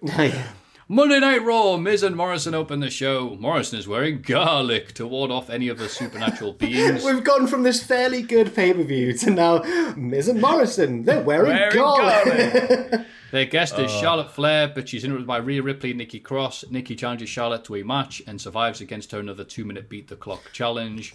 Why? Well done, Nikki, for these wins that do absolutely nothing for her. Well done to... I was calling him Jojo Mojo then. That's Mojo that's the Jojo. Powerpuff Girls villain, isn't it? Yeah. Jojo Mojo to his friends, wearing garlic and being a stupid idiot like a lot of these characters. Cool. Anything? Yeah, because I've just got one. Just why are they doing this beat the clock thing? Because it doesn't help Nikki, because even though she's winning, she's not really. She's just surviving for 2 minutes against Rhea and Charlotte. And it doesn't help Rhea and Charlotte because they can't put away someone lower down than... You think they've thought this through? Well, I just don't get it, man. I just don't get it. So she can do a 3-way or whatever, and she go, "It's time for Nikki to get tricky," or whatever. What? New catchphrase coming to WWEshop.com. Randy Orton praises Riddle for winning with the RKO last week. He then faces Xavier Woods and uses Riddle's finisher to get the win, so they're friends. Yay. I feel bad for Woods, because last week he had an insane match with Riddle where everyone was like, hang on, we've just realised and remembered that Xavier Woods isn't just a mic guy, like he's actually really good in the ring. But this week, Orton beat him quite straightforward fashion, I think. Yeah, but it's all part of the exciting story that will definitely have an end. Like all the other people you mentioned that have been released that definitely had feuds and finishing points to their stories. Reginald beats former NXT Women's Champion and legit MMA banner. Well done. Good right up there, Jack. Shayna Baszler after she's distracted by Pyro from one of the ring posts. No. Look, I like the idea that we've got Reggie. I like that he's a former Cirque du Soleil performer. I like that he can do some amazing things in the ring, but he shouldn't be beating Shayna Baszler, regardless of anything. You know, whenever someone says, I don't like the idea of intergender wrestling because a woman could never beat up a man, Shayna Baszler could and should beat up Shayna Baszler could rip off every single one of Reggie's fingers and just shove them one by one up his nose. I'm not blaming... While he's trying to stop her with the his hands. I'm not blaming Reginald because he's just doing what he's been booked to do, and he is quite good at what he does. Yeah. But, man, the booking is appalling. Why is Shayna Baszler losing to Reggie? I have no idea. I know she got distracted, but come on. But it's Shayna Baszler, and they don't seem to be taking her seriously or doing anything with her, and it's frustrating. I know. Oh. See, I'm all right with the idea of Shayna versus Reginald or whoever in gender match. I don't care about the Fiend or what's Bliss, Alexa Bliss or whatever the Fiend living inside whatever the hell's going on. Don't care. Mason T-Bar say that they are predators. Nice of them to confess. Yeah, cheers, Bo. And the Lucha House Party are their prey. Oh, yeah, they're praying that Tony Khan's watching with his wallet open. They then beat them pretty easily, and they look all right. They're like when you get a team like it was Kevin Nash's first tag team. Kevin Nash's first tag team. In WCW? Oh, I don't know. Oh, I've ruined the bit then. When he was Oz? No, Pride Oz. Ah. There's all the late 80s, two big stiff dudes. The Blade Runners. There we go, that'll be one. Okay. Two big stiff dudes just beating up two little dudes. This is what this was. Lindsay got... I always note down when Lindsay gets a win, I'm always like, oh, Lindsay got a win. He obviously didn't this time, but... He got destroyed though, so you can add a bit to that compilation you were talking about earlier. Very true. Yeah. Sheamus calls out Ricochet and Humberto Carrillo. He loses to Ricochet after distraction from Carrillo, and then loses to Carrillo after distraction from Ricochet. No one looked good here. What are they doing on Raw, guys? What are they Why doing? do they What are need doing to on help Raw? each other to win? Why did So far, Sheamus Mason T-Bar and Randy Orton, I think people look good. Is Sheamus still pulling the I don't like little guys, I'm a big guy, look at my hat? Kind of. He's kind of doing I'm the US champion, but nobody is worthy of challenging for my belt. Because they've all been fired. Yeah, They cut that out from the broadcast, sorry. I'm sorry, it's through the X. No, get rid of that bit. So Sheamus has been doing this thing, Sam, recently, where he's been doing it like a closed challenge, where he'll do an Yeah. open challenge, but for a non-title match. And Yeah. the only two people who ever accept his challenges are Humberto Carrillo and Ricochet, because that's all of Raw's Which mid means card. a third person's going to come along, win it, No. and then they'll just be forgotten about. I don't think so, because this has been going on for a while now with just Humberto Carrillo and Ricochet. Maybe it never ends. It's And Monceau absolutely for bizarre. 1 week. There was an episode of, it was like Nevermind the Buzzcocks or something, where Les Dennis was on it, and it emerged Yeah. that Les Dennis can't really construct a traditional joke. So on the panel show, Noel Fielding goes like, well, most people's jokes go, diddle-a-duh, diddle-a-duh. But yours kind of go, boo, beep, boo, ba, ba, ba, ba, boo. That's what Raw's storytelling is at the minute. It's very abstract. Like, I don't really understand what's going on. It was a very the funny... Les Dennis fandom for that mention. Yeah. Dana Brooke and Mandy Rose beat Lana and Naomi, possibly setting them up as the contenders for the women's tag titles. Well, who else is I there? mean, there needs to be some Yeah. contenders because pretty soon there might not be any. The Wait, way who won? Vince is going. Who won, sorry? Dana Brooke and Mandy Rose. So I'm like, yeah, they're probably going to win because Naomi and... Lana. No, be... Oh, just Naomi. Oh, no, sorry, Dana Just Brooke and Naomi. Mandy Rose are already split up from there. Yeah. Trying to think of who else could actually... I'm assuming that Dana and Mandy are going to win. I don't know, because they're blonde and Vince likes blonde No, women. no, honestly, who other tag teams are there in this division? There are no other. Well, figure Shayna and Nia, but they're kind of they're no, done, aren't they? because Nia is on Reginald's side, isn't she? Nia and Reggie are going to win. Nia and Reggie are going to win the women's tag belt. Didn't Yeah, Eric it's time Young, to put these titles in NXT where they belong and just move on from this experiment. Which other women's tag teams are there? They got rid of them all. They got rid of the Yeah. Iconics. Yeah, there's no Iconics. Sasha and Bailey are doing their own thing now. Yeah, long gone. There are no other women's tag teams. Riot Squad are dead. There are no other women's tag teams. Yeah.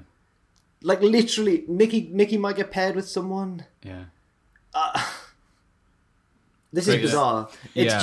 It's just that Vince doesn't believe that women can stay friends, and he just keeps breaking up the tag team. They're inherently just untrustworthy of each other. Yes, Yeah. Thanks, Vince. Thanks. Shelton Oh Benjamin. yeah, was- when I was saying there, I wasn't agreeing with what you were saying. Oh, I thought you were. I wasn't going. That's right. Women are inherently. Yes, Vince. I've often thought this, says Jack. No. Shelton Benjamin loses to Cedric Alexander in about 30 seconds. Oh God. Another awesome feud where everyone looks great. Oh yeah.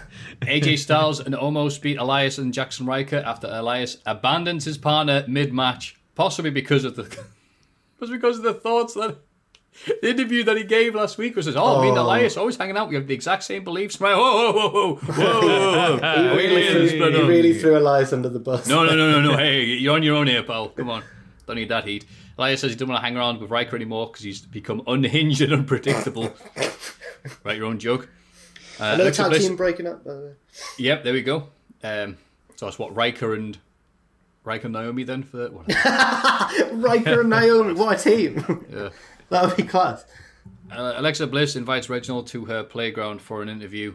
Before too long, he's attacked by Shayna Baszler. Bliss says they need to have a chat next week, and Shayna calls Lily a stupid doll before leaving. Oh, that sounds great. I can just hear Shayna going, "You're a stupid doll," and then just walking off. Matthew, you've got to engage with the stuff you don't like. I know that you hate it. Oh, and sorry, that's- am I? And you're right. Well, Do I it's have to, just I mean? people might want to hear what happened. You know. Oh, okay. Oh, yeah. Yeah, you're right, because people aren't watching Raw, as approved with the ratings this week. So, yeah. So this is going to set up the puppet versus Baszler next week, where Baszler will no doubt lose. Unless, The distraction. unless Shayna brings in Ellering brings in Rocco. I'm That's all free. I'm saying. Oh, Puppet Jack's a guest referee. Jitsu. Yeah. Oh, Laughing. dear me. Dab. Monso. Oh, it's backstage making friends with the Viking Raiders. Wow, really? Mustafa Ali approaches and tells him not to trust anybody. Mansoor says if that's true, why trust Ali? Whoa. It's a good point. Lashley and MVP are partying backstage. Yeah, probably the highlight of the show just Lashley's backstage in a suit with the women. The lovely ladies are back. Yeah, and they're asked who they'd rather face at Hell in the Cell, but they don't really... They don't care. Oh no, I'm not watching this show, says MVP. What are you talking about? I've got the Disney app watching. I'm watching Bedknobs and Broomsticks. Shut up. What? Drew What a film, McIntyre. though. What a film. Yeah. And Drew McIntyre beats Kofi Kingston to become the number one contender. The pair shake hands afterwards, and Lashley comes out to stare McIntyre down from the stage. See, I thought Poor they were going Kofi, to do the man. triple threat at Hell in the Cell Yeah, because it was why? more exciting than doing... Yeah. I know it's predictable, but it was more Kofi exciting can- than just doing McIntyre and Lashley again. Kofi can jump off high things. He can jump off the wall. You know, Yeah, he would have it had a turns whole out, new... They're just doing the match again. Yeah, Or they give poor him- Kofi. Like, They got okay. he got written into the feud for like a week, out of nowhere, and now he's been totally written out of it again. So what was the point in the first? It felt like this Raw was undoing a lot of the good work that last week's Raw did, because there was a lot of good matches on last week's Raw, and then they did like Shelton and Cedric again, but in 30 seconds. It was bad. It was a bad Raw. Look, sometimes Raw can do some stuff that's good, or they could build up to the super shows that are fun and have some good matches. And there's been a good run recently with these super shows. But as a weekly show to watch episodically and go, okay, cool, I'm invested because that thing happened, it's terrible. There's no content. Vince forgets a lot of stuff, I think. I think he just forgets a lot of stuff that he's already booked. But rather than being negative, I'm trying to think of the best positive of the show. He's right, some people do that. So I'd say Drew McIntyre and Kofi Kingston was the main highlight. Also, was a good Kofi... Bless you. Bless you again. Kofi It's and Xavier Xavier this season. beheaded, yeah. Dressed as Power Rangers. Okay. It's probably the highlight you get when you can Is with that- this I've got to business. think of something nice to say about this wrestling show. Two of them dressed as Power Rangers. Yeah. Yeah, it's fair. Some of the people are still employed. What I'll say about Raw is that there's a lot of talented wrestlers on there. Whether or not they're utilised well is a different matter, but there's a lot of talent on Monday Night Raw. Yeah. And most of the best talent are hanging around with Lashley and MVP backstage. NXT. The show opens with a triple threat number one contenders match between Gargano, O'Reilly, and Dunn. Adam Cole interferes and takes them all out with a chair. And Adam it does a goes to Matthew. Adam's like, No. I don't want to see this match. Yes, yes. Get him. Get him, you giant. He continues to beat them down until Regal arrives with security to kick him bloody out. You bloody get me, pub. And that's it. Well- they don't redo the match or anything. Regal's great at being angry, first of all. He is. He's really believable. And I think it was weird seeing Cole just single-handedly batter 3 other similar-sized or bigger men. But he did have a chair, and he struck at the right time, I think. Yeah. It was more like opportunistic than, I'm the hard lad. It was more like timing, I think. Ember Moon calls out Raquel Gonzalez. Regal tries to stop them, but they brawl in the ring until security drags Gonzalez away. Busy night for security. Dakota Kai attacks Ember from behind and leaves with Gonzalez. Ooh. Well, this segment happened on the back of the first segment, so it did. The security were kind of still out there. It kind of worked. It was like a bleeding together of the previous. It felt organic and real. Real. So Ember Moon's the next... I think Ember Moon's the next challenger for Gonzalez's title. Yeah. Should be a good match. Yeah. LA Knight cuts a braggadocious promo about taking on Jake Atlas. Atlas takes advantage of Knight's cockiness and wins. He loses to him. Well, he loses. And then Ted DiBiase is interviewed backstage and expresses his disappointment. But hang on, like he lost to him via distraction finish, and because he was yelling at Trevor Lee at ringside and all this stuff. And then Jake Atlas was like, "Yes, that's right. What a way to start Pride. Hashtag get stuff you warrior," and all the other stuff. I'm like, wait, that's what we're happy about? Oh, did he? Okay. Did he tweet that? I Yeah, mean, fair he play. didn't do the hashtag warrior thing. That's No. the creative license, but I mean, fair play happy to with him this. for tweeting that, but it wasn't the story, though. That's not what they were doing on NXT. Yeah, I know you're exactly. But, yeah. Yeah, but he's like, yeah. Oh wait, mate. I've defeated... You're not on the In Your House show, by the way. I've defeated the personification of homophobia, LA Knight. LA Knight. Put LA Knight getting branded with that. Imagine LA Knight just like, what? I was going to say that. Hang on, I'm not a Riker type. Oh, no. Adam Cole comes back to the ring and says he's the real #1 contender, whether NXT wants to admit it or not. Karrion Kross arrives and argues with Cole until Regal comes out again. Bless him. Must be packing by this stage. He denies Cole a title shot, but Kross interrupts and says he wants everyone at the next takeover. Gargano, O'Reilly, Dunn, and Cole. Regal agrees and Cole trashes the announce table. The best bit of this was Cole say, you know how they make you look good? They give you the music, they give you the women, they give you the cool effects. You know how they make me look good? They ring the bell. Oh, all right. And it's weird, though, because he's saying all this and the crowd is cheering him. Mm-hmm. That's not what they want, though, is it? Is this what should we be cheering Cole right now? Are we supposed to be... I like Karrion Kross, but I prefer Adam Cole, and I think that's what's happened there. I saw this. Honestly, this show went down well in the Cultaholic office because Ben Potter tweeted about how NXT had rapidly improved once again since Adam Cole was back and dominating the show, and I was like, that's an interesting point of view. And I know that Andrew as well is a big fan of Adam Cole because of their cute little Twitch relationship they've got going. That's right. Yes, because Andrew's a bad guy now, so that's why he's saying stuff like that. Oh, that yes, makes of sense. course. He's such a good character, that lad. But also, he once raided Adam Cole after a Twitch stream, and apparently Adam Cole, because he's very charming in real life, he's not actually a nasty person, was like, Cultaholic, and Andrew got all bashful. And then Adam Cole raided Andrew during one of his streams, and Andrew was just made up, bless him. So they've got he's a nice lad, Cole. Oh, he's one of the nicest wrestlers I've ever met. I interviewed him backstage once at one of our shows, and the theme of the interview was like the whole thing about wrestling personas being you with the volume turned up, and I was like, that doesn't seem to be you. And he was like, no, I if that works for some people, fine, but I just turned into a different person. I was like, oh, fair enough, that's fair. And he was a lovely guy, yeah. Sorry to ruin his gimmick there. He's actually very kind. Oh, what were people saying? The Jaguars, Jacksonville Jaguars, I'm getting that name right? Yeah. I don't follow American sports. It's all fake. They took a photo with both the Pinnacle and the Inner Circle. Like, it was great to help with AEW. And I had people at me going, kayfabe, they killed kayfabe. I'm like, mate, you're on the Twitter app atting these people. Like, these people, on this podcast, we talk about the entire career, like, they've killed kayfabe. Yeah. Silly. Anyway, they get a hype package for Carmelo Hayes. He accepts Kushida's open challenge for the Cruiserweight title. He loses, but comes across strong. Mm-hmm, yeah, fair play. Good debut. Yeah, good times. Candice LeRae and Indy Hartwell are interviewed backstage, but Indy is distracted because she's listening to an 80s power ballad mixtape. Okay. Because she's heartbroken because it's gone bad between her and Dexter. Oh. So she's Candice listening tells to her to focus, and they head to the ring. Dexter Lumis comes along and puts her headphones on. Yeah, It says here, Love is Still Alive, which is the name of one of the songs that she was listening to. I don't know what the song was, but I think it was meant to sound like I Want to Know What Love Is or something like one of those sort of songs. I hope it was just Smooth FM, the best of. So it was like, all by myself.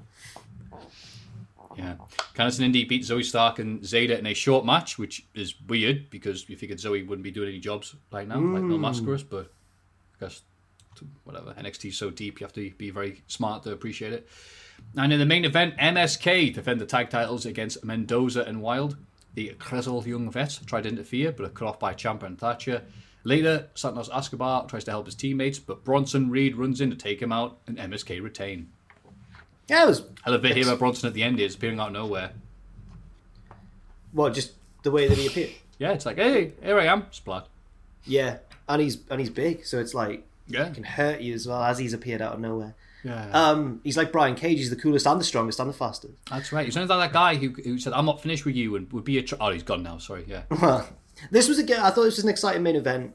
There was a lot of interference, but it was just a general chaotic feel, and I thought it worked all right. Everyone was really fast in the match, which helps. Everyone was really quick, so that was good as well. MSK tends to always get that kind of final match of the night tone. Just right, usually as well. Yeah, often. Yeah, and MSK are bloody fast, like they run very quickly. Yeah, they certainly can. They're running very quickly to the next segment, which is now. Let's have a rummage in our mail bags. let's have a little look in the mailbag. Rummaging are we? Yes. Hey lads, the return of a proper crowd at Double or Nothing was fantastic. I had grown used to the Thunderdome, but when watching this week's Raw after AEW, it felt more artificial than ever. Which moments in the last year, also, do you wish there was a live crowd to see? For me, maybe Tucker turning on Otis. I genuinely believe the crowd reaction would be huge and force WWE to let them at least have a match. Still salty. Yeah, me too, pal. Cheers for all you do. Been a bit up and down lately, but your content makes me smile every day. I don't watch the Twitch streams live, but watch the VOD of every single one of them without fail. Oh. Thanks, guys. Jack Coyle. Oh, thank you very much. Thanks. Tucker turning on Otis would, that would be great. That's a good point, yeah. Drew winning the title, of course, would have been unbelievable in front of an audience. Ray and Dominic for a recent one, winning the tag belts together. And their promo afterwards was sad because it was a nice promo, but it was just in front of the Thunderdome screens. Yeah. So, Probably Reigns returned. Oh, yeah. Just that entire... The oh, no, Reigns saga real so boos far. now. Boo, you're a bad guy. I know there was a crowd of like wrestlers and extras there, but when Omega won the belt and then left the building in AEW, I think he would have got quite a lot of heat. And I just would have loved the cheer when Marvez stepped out from behind that production truck to stop. Wait a minute, where are you going? But generally, it's like the big good guy babyface wins, isn't it? That are the ones. Yeah. Hey lads, the return of... Let's try that question. Hi lads, thought I'd start by thanking you. Had such a good time talking with you guys. But scroll down. Hi lads, thought I'd start by thanking you for this weekly podcast. I have fallen out of regular viewership of wrestling, and your podcast gives me a succinct, a lovely rundown of the weekly events, along with some great entertainment interspersed between. That is actually better than most of the shows themselves. Kudos. Wow. Oh. Well, I hope you love Speedrun. High praise, yeah. Freemasonry, Les Dennis. Oh, it's all here. Freemasonry and Speedrun. Speaking of entertainment, my question relates to the recent firings of people working for WWE Studios. Surely now with record profits, they would be looking to save money even more. So instead of wasting money writing new movies, they could simply reshoot some old ones with their current wrestlers. Oh, okay. Which wrestlers do you think WWE Studios could recast in some classic movies? I was thinking along the lines of using AJ Styles and Omos to play Arnold Schwarzenegger and Dan DeVito in Twins. Or even using AEW talents the Young Bucks to play the dual role of Steve Martin in The Jerk. All the best to you all from Australia. Callum. Oh, Caleb, I guess. Thank you, Callum. Callum. Thank you, Caleb. Good day and all that. Caleb? Was it Caleb or Callum? Well, if it's one L, I'm not sure if it's Callum or Caleb. I reckon that's still Callum. But please let us know, Callum with one L. And there's Matthews with one T in Australia as well, so... Oh, bizarre. It's bizarre, even more than the Young Bucks playing both roles of Steve Martin. I'm trying to think here. They should surely be one. Should have some time to prepare for this one. Yeah, me too. Oh, man. I'm trying to think. Can we have Ricochet in Flubber as the Flubber? That would be good. Why? Does he lose a match at the very end? I haven't seen the film. Just because he flips it out. Flubber, as a kid, I thought Flubber was a good film, and then I rewatched it. Robin Williams is fantastic, obviously, but the film's not that good. It's a bit crap, isn't it? Yeah, it's sad. Yeah. The basketball game's funny. Yeah. When they're dribbling like... That's good. But apart from that, I'm just like... I'd take... And it's wrestling themed, so it'd be even easier. They don't even need to try. They're already wrestlers. Just do No Holds Barred again, but with a modern cast.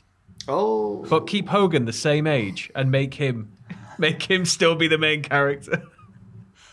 Oh, I've got one. Wolf of Wall Street and Ted DiBiase. Or Trevor Lee. Or Trevor Lee. Oh. Can Trevor Lee be... He could be I forgot his name now. Comedian with the teeth. Jonah Hill? Yeah. With the teeth? Oh, he's got teeth in Wolf of Wall Street. Yeah, okay, right, okay. So, Trevor Lee, I heard this thing between you and your cousin. What? Oh, that's normal around my parts. Sorry. There's too much scope here. There's too much. Yeah, I mean, you could. There's a huge range of directions you could go. Sting and the Irishman. Just the face paint the entire film. I hear you paint faces. We said last week, Sam, that we were talking about Pacitti and the cult that he's built for himself on Twitch. Right. Because it really is. Like, I don't know if you've ever tuned in for one of his Tuesday ones, but they just love him. That's it. Mate, the countdown for his stream beginning was like, I just logged on, or I just signed in, and I was like, oh, I'll see what Pacitti's doing. But it was before he'd started, and it was the countdown, and the chat's like 400 people all going, leader. I was like, this is bizarre. So last week I said that he should be Marlon Brando in Apocalypse Now. He's just gone off. He's gone AWOL. Nice. And he's just there, just in the corner. Just and we cast you as Dennis Hopper, Sam. Well, you said you would be Dennis Hopper with the camera. Why are you here? Why are you trying to destroy what is created? Come on, man. I don't know if Matthew will get this, but Matthew's probably the out of the two of you. I'm sorry, Okay. Jack. No, it's fine. But we could remake Fitzcarraldo, but with Vince McMahon in the leading role. Who's he trying to push, though? He's pulling Natalia. an entire... It's a wrestling cruise over an island. Natalia through this. It's a full-blown cruise with fans on the boat and everything, and he's just furiously trying to get that boat over the hill. Vince McMahon, Werner Herzog still pulls out a gun on him and everything. You know. Yeah, I was going to say, all the tribal chiefs come up to him and goes, do you want us to kill Vince McMahon? No, we need him to finish the film. God, what a film. But there was a moment. There was a moment. When was it? After he says, after the natives requested, we can kill him for you, no problem. Yeah. I said, no, don't do that. Immediately afterwards, I regretted my decision. I love you, Werner Herzog. I know that... is that Werner Herzog? Yeah. Oh, I've only seen Grizzly. Kinski. I've seen Grizzly Man, and I recently watched the one... it's called like... It's not called That's a Rage Against the Machine song, but it's called like People of the Sun or something like that. Yeah. It's the one where he goes to the Sahara and is filming a tribe who are all about beauty and vanity, and it's really bizarre. And the men are all like really tall. They're all like way over 6 foot, and they do beauty pageants. But the men are all being judged by the women. Oh, it was bizarre. It was crazy. It was really interesting. We might actually have that Vince McMahon Werner Herzog thing then, if they're all 6 foot and beautiful. You should check out his narrative stuff, Jack. Like before he kind of got really into the doc side of things, he has some really, really good narrative films. So worth checking out. I mean, Grizzly Man was just... I can listen to him talk for weeks. Oh, yeah. Like, he's just... It's the perfect voice. Yeah. Anyway, I know that Callum specified classic films, but I couldn't do this question without casting Cody Rhodes as Guile in the Street Fighter movie. Because he's Bison, very American. Surely. No, Cody's Guile. He looks like Guile. I'd still say, personality-wise, just as a character, Bison. There's a bit. Yeah, is Guile a bad guy? There's a bit. There's a bit in the Street. Sam, have you seen it? Because if you've not, then you need to. I've seen it a long time ago. Oh but I have my seen it. God. Have you seen Werner Herzog Street Fighter? There's a bit where he uppercuts a guy, and it's Jean-Claude Van Damme. And in fact, I wouldn't recast him because Jean-Claude Van Damme's perfect, even though he's not American. And he flexes his arm, and as he punches him, and then his bicep pops up, and he's got the American flag tattooed on it. It's so good. It's so bad. And to interrupt, Cody was taken to the cinema to see that by Dusty Rhodes, and he said that when that happened, he tweeted one time, when that happened, he did the punch in the American flag, Dusty went, yeah! Is that true? Cody tweeted it. Do you remember that tweet? I didn't even know that Cody liked that film. I've never forgotten about that. Because Cody's like a cool nerd, I guess. So many wasted opportunities to talk to him about it, Jack. Mate, Matthew, Dad, can I see Street Fighter? Matthew, you might not have seen it, but in the venue we always used to run in Manchester, the Bowlers Exhibition Centre, right? There was a room up there that was like a replica of the Mos Eisley Cantina. So it was like little mannequins of all the aliens sat around, like there's Greedo and all that. And when Cody saw it, like his eyes just lit up. Like he started telling us the backstory of each alien in there and stuff. We were like, wow, he's big into Star Wars. He knows his stuff. Yeah. It was cool. He also had his jacket with him. Do you remember when he used to start wearing that jacket with the American flag on the back? Yeah. So he sat there like Han Solo pointing his... It was very cool and I hated him for it. I was like, this is cooler than I'll ever be. Yeah. Because that's it. I'm mad. I'm like, damn it, you're a wrestler and you're a nerd. And then he cosplayed as... I forget which snake it was. Him and his family all dressed up. As the Metal Gear Solid? Ring of Honor Final Battle. Oh, his dog was dressed up. It was awesome. I'm like, damn it, I wish that was me. He's certainly good at dressing up. There was the Ring of Honor where he had that old school match, the strap match against Jay Lethal, and he came out with Lethal Sucks Eggs on his old school wrestling t-shirt. Yeah, good at dressing up. Let's have Cody in. Yeah. Next week he'll have an even older school shirt and goes, I broke the UK's heart. Can we have Cody in School of Rock, but instead of teaching the kids how to play the instruments, he just betters them in one-on-one guitar battles and stuff like that. And just nice try, kid.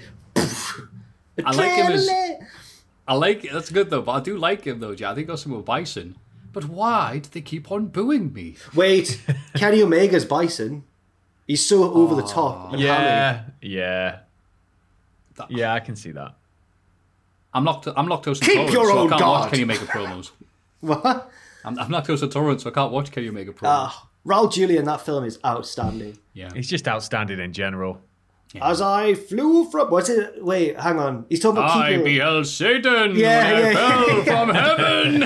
Like lightning! And then Guile hits him with like a spinning back kick. And it's so over the top, but it's fantastic. The biggest, these guys with strings just throwing them inside down. The big 1, 2, wee. Because at this point, sorry Sam, for a bit of context, Guile thinks he's won because he's kicked Bison into a computer and electrocuted him to death, but the computer has actually transferred its power to Bison.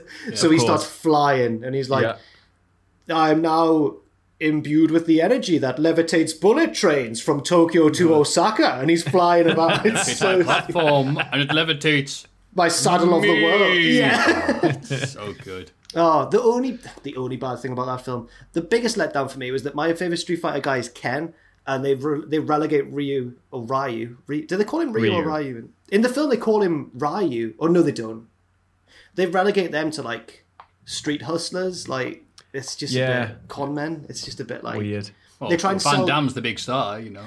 They sell guns to Sagat, but then he tests the guns by firing them, and they've got ping pong balls in, and he's like, "You've tried to screw me." It's really stupid. Anyway. And you have a good line of that isn't Raul Julia. He goes, look at him, it's Vega, the greatest fighter since Iron Fist. And then Ken goes, oh yeah? Whatever happened to him? He retired and became me. Anyway, moving on from Street Fighter the movie, which is about... Again, one day we'll do that mega podcast. We need to watch along. We do. If we say this every week, we never do. I know. Greetings and salutations. 90s film reference. Fancy a guess. 90s. Wait, what was Greetings it? and salutations. Greetings and salutations. I'm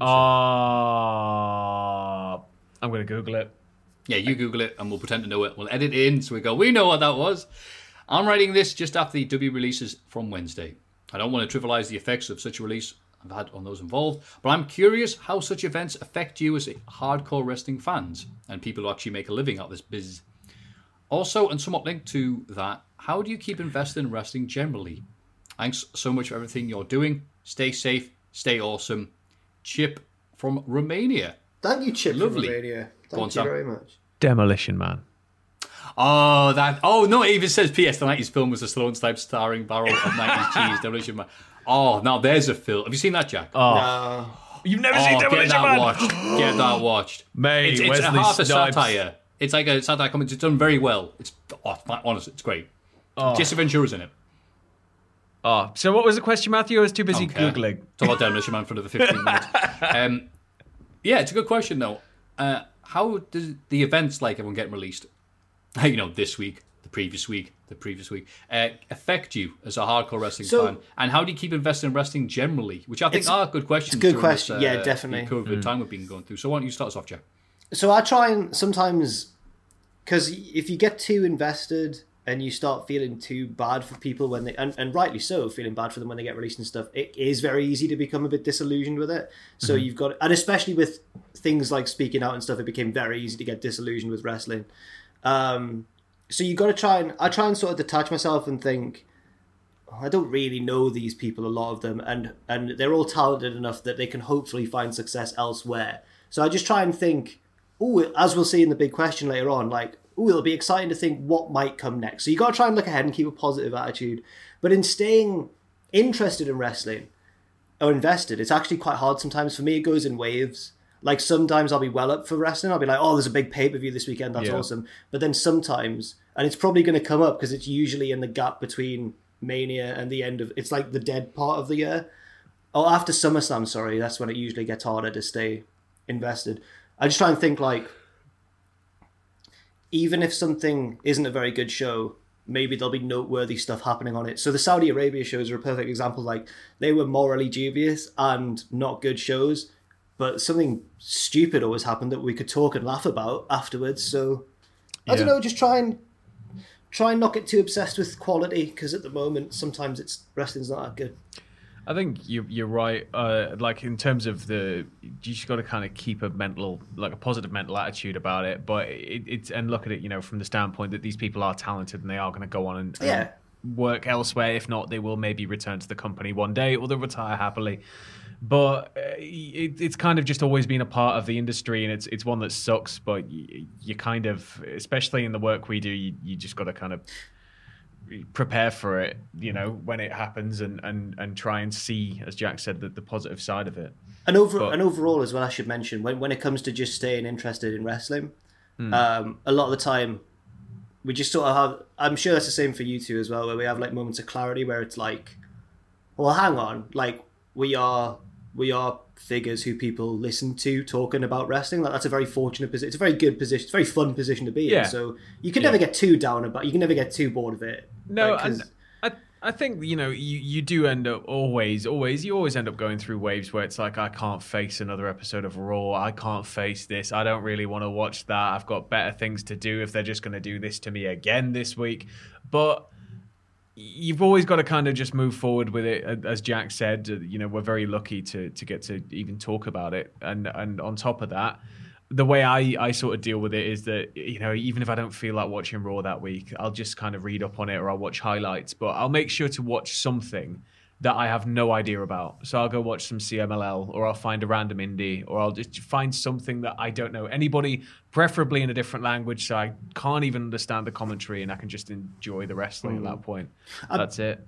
I'd be interested in what Matthew thinks, because you've been making content about wrestling longer than us. Far longer than us, So how do you stay... How does it not get old, basically, to you? Well, during this period, I try to be all happy and upbeat about stuff because of this podcast, and I think a lot of people notice, because I got lured by the YouTube comments going, Matthew doesn't seem like he's enjoying a lot of wrestling. I was on TV, and I'm not. I'm generally speaking Raw, you know, because SmackDown's all right. SmackDown's not great consistently, but there's 3 or 2 like good bits worth watching. AEW, I still prefer that, but then we come to Raw or something. Oh, Raw and NXT. And I just started realizing I'm being all right with it, because, like you just said, Sam, I'm not always in the mood to watch this. So I'll skip lots of bits now. I'll go, what's happening? All right, skip the end. Cool, that happened. Okay, that looks like terrible. I remember there being a thing where you have to watch every single bit on Raw.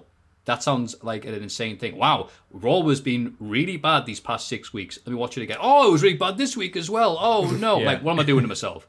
This is ridiculous. Mental health should come first. I shouldn't be having to go like, no, you have to watch this Lana storyline, Matthew. You have to. Pacino will punch you in the face next time he sees you if you don't do it. Like, no, that's not what happens. So, and NXT, again, it's just because it doesn't do anything for us. I don't see any reason for me to watch it and go, pretend to be excited and obviously do a horrible acting job on the show. I mean, it's not said anywhere that when you're doing this stuff, you have to watch every segment. Oh, no, then you want to watch a segment. Oh, Tusk, Matthew.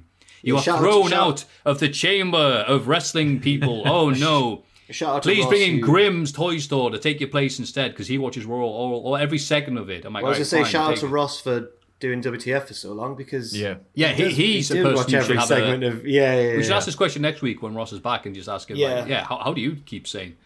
We should. And also, just remember it's wrestling. I think I put too much emphasis when speaking out what's happening. It was really getting to me. I tell my mum's like, it's like, Matthew, why do you? No offense, Matthew, and obviously you like the wrestling stuff, but like, who are these wrestlers to you? Aren't they just like performers? There's people on TV, or maybe you go see them. And I'm like, you're not friends with any of them. You know, like, oh God, hey, hello, wrestler. You know, oh hello, Matthew, my lifelong. I named my child after you. No, nothing like that. There's dudes, and some of them are nicer, and some of them are cooler, like Adam Cole with the Twitch stuff. But they're just people. There's people who I don't know and go, well, that was a nice Canadian destroyer. That's it. And so caring less. I think I did really get myself too involved in like, oh, the huge upsurge of the UK and Irish wrestling scene. Oh my God, it's amazing. We're all cool. We're all in it together.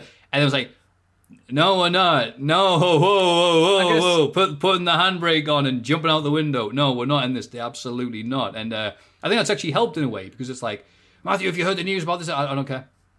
I guess it's less not so much caring as much. It's more just behaving like a general, viewer when you would first get into wrestling before it was your job. You're not going to sit and, when I first got into wrestling, I wasn't sat looking at all the magazines and getting all the information.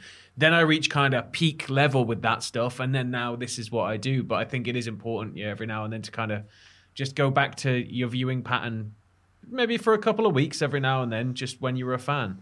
And if that means skipping out, an hour here or there, or being a bit late to get to the episode or whatever, then fine. As long as you read up and you know about it when you have to, then fine.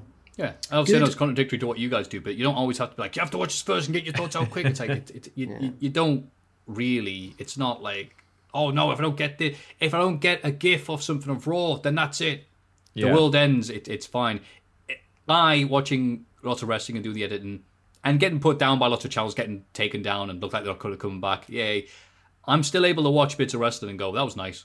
I like that bit. And still, even me. Yeah. So just as long as you remember, it is supposed to be fun and enjoyable. If you're not getting any enjoyment, take a break or just skip bits. Only watch the highlights. I was going to say, I'm very excited for the Euros coming up. It's always nice to have other things to watch and paying attention to other than wrestling as well. And especially because, international football tournaments are my favourite thing. I don't know why. I just absolutely love them. Absolutely love international football. I love all the narratives. But it's nice for that to be happening for a month or so where I can get invested in something that's not just wrestling for a while. Mm-hmm. In regards to people getting let go and how it affects Raw, nothing's affecting Raw. Raw's already crap. People had looked like they were going to go places, again, Black on SmackDown, Santana Garrett, who was just about to get pushed and everything else like that. Yeah, that takes the wind out of the sails. But wrestling is cyclical, always builds up to something. It's never like a great episode and everything's restored. There's always angles. So it's an expression that people mock, but you do have to wait and see where these things go. Because they can, one week can be like, that's terrible. Second week, oh, it's even worse. Third week, fourth week, fifth week. Oh, okay, yeah. Doesn't always happen, but I'm prepared to give these things time before it sucks, and then laugh at it if it still sucks. Good questions there. Yeah, that was a very good question. Thank you, pal. And everybody else who may or may not have watched Demolition Man. We recommend, by the way. That's our film of the week. After you watch Street Fighter for the 15th time, watch Demolition Man. Make it a double bill. We're not getting Ross Tweddle's move of the week. Hopefully next time. I've been enjoying Ross Tweddle's movie of the week. So Sam, Ross once Demolition Man. Thanks, Ross. Ross once wrote his notes and then just randomly went, I don't know why I've put this here, but I put, that reversal is Ross Tweddle's move of the week. And that's become a thing, so can't wait for that to come back. Yeah, can't wait for Ross to come back. Until then, please... No offence to Sam, not saying... non-taken. Okay, it's all right. I'm used to it. Sorry, I'm used to it. Sorry. That's Sam, the seat warmer driver. Thank you very much. Please send questions, thoughts, queries, and anything else that's on your head to mailbag@cultaholic.com.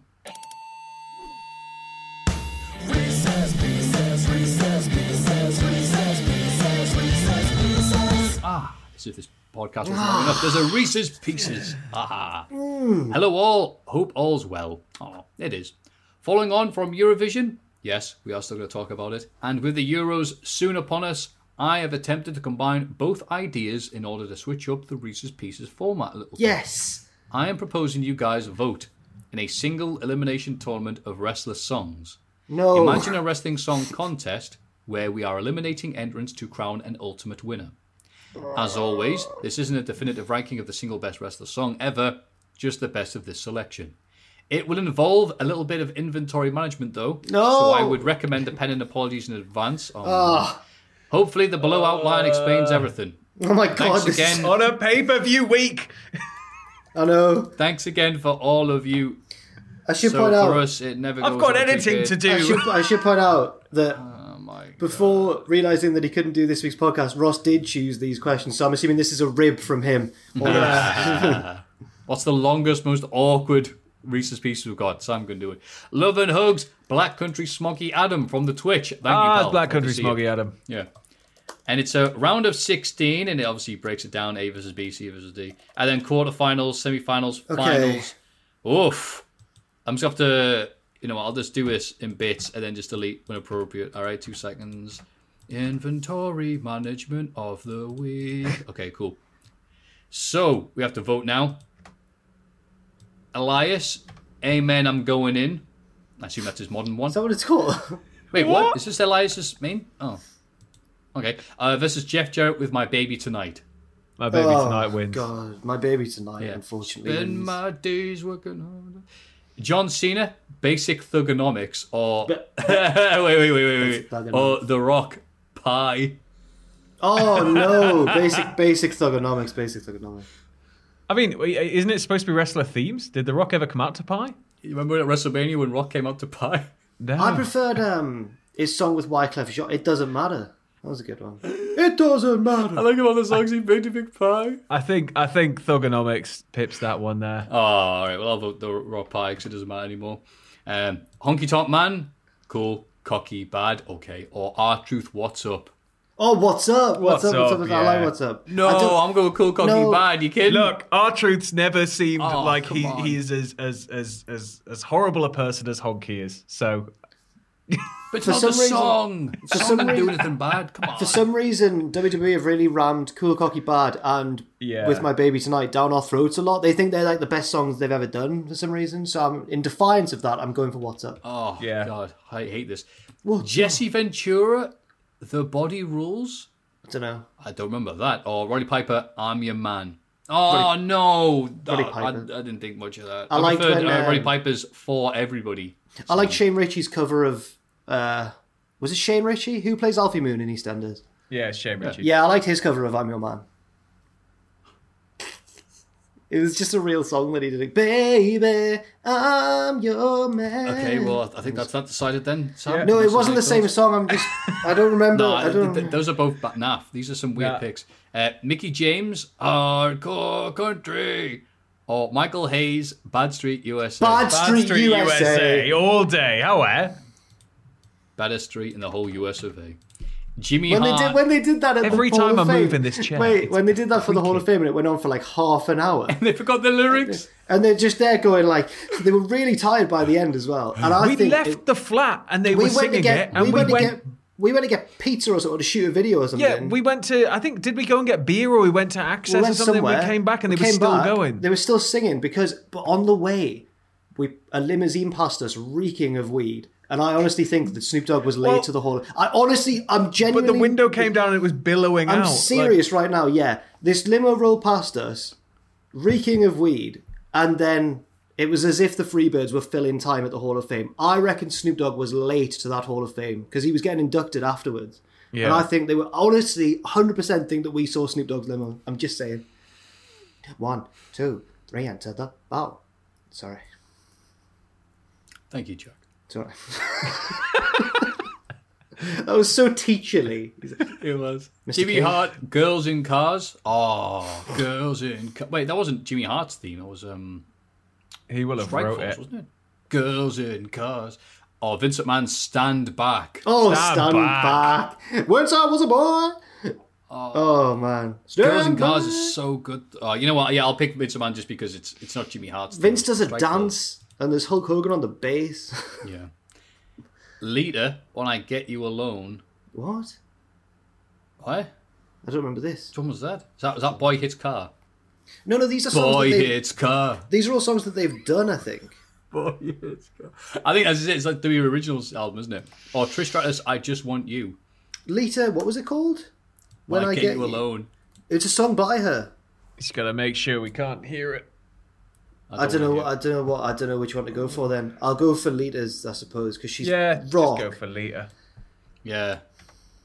Chris Jericho, Judas, oof, or Tyler Breeze, gorgeous. No, Judas is a good song. It's just been overplayed. No, I'm just saying oof because there's no chance whoever's got a vote. Well, this is Tyler Breeze, gorgeous. It's been absolutely rammed down our throats to the point where we're full of Judas now, and you know it is a good song, but Fozzy. But yeah, I think it is slightly better than Gorgeous. I'm going for Judas as well, unfortunately. I'm picking Judas, sorry. Okay, so now we're down to the interesting picks, by the way. The greatest theme songs ever. No, it's not themes, it's songs that they've done. Jeff Jarrett with My Baby Tonight, or John Cena, Basic Thugonomics? I'm going for Basic Thugonomics. Yeah, I'm sorry. You picking that over with My Baby Tonight? Sorry, Matthew. Yeah. I never got why it was. by Jeff I never Jarrett. got why. I never got why it was funny. It was the never roadie. It was the. It was by Road Dogg. It was Road That's Dogg. how Yeah. Road Dogg says that. It was revealed. I never got I why it remember was that. I never got why it was a funny bit. I didn't get it. I'm going for You're Basic supposed to Thugonomics. believe in Nilly, but by that point, it's like, all right, great. Girl, you know it's girl, you Yeah, you know it's girl, you know. Oh, that video is girl, you- amazing. That's yeah, so if people don't know that, by the way, awkward, Milli man. Vanilli That's so were awkward. a very thing of their times. No one talks about them anymore, but they were these very good-looking models who not ad-libbed, sang along Lip-synced. Lip-synced, thank you. Lip-synced along to recordings done by people who look nothing like that. But No it was one a was pretty secret. and stuff. It was kayfabe. It was kayfabed, so very popular at the time. And then one night, and it's a good video. Please go on YouTube to see it because So every telling it awkward. is amazing. The audio machine started skipping. Oh my god! Because girl, you know it's true. Girl, you know I think that's the it's full and chorus. So it just skipped on girl, you know it's girl. The guy's telling the story. They start going like they start Well, going. what do you want me to do? I run "Girl, off you stage. know I can't. What am I supposed to do? Go, girl, you know it's.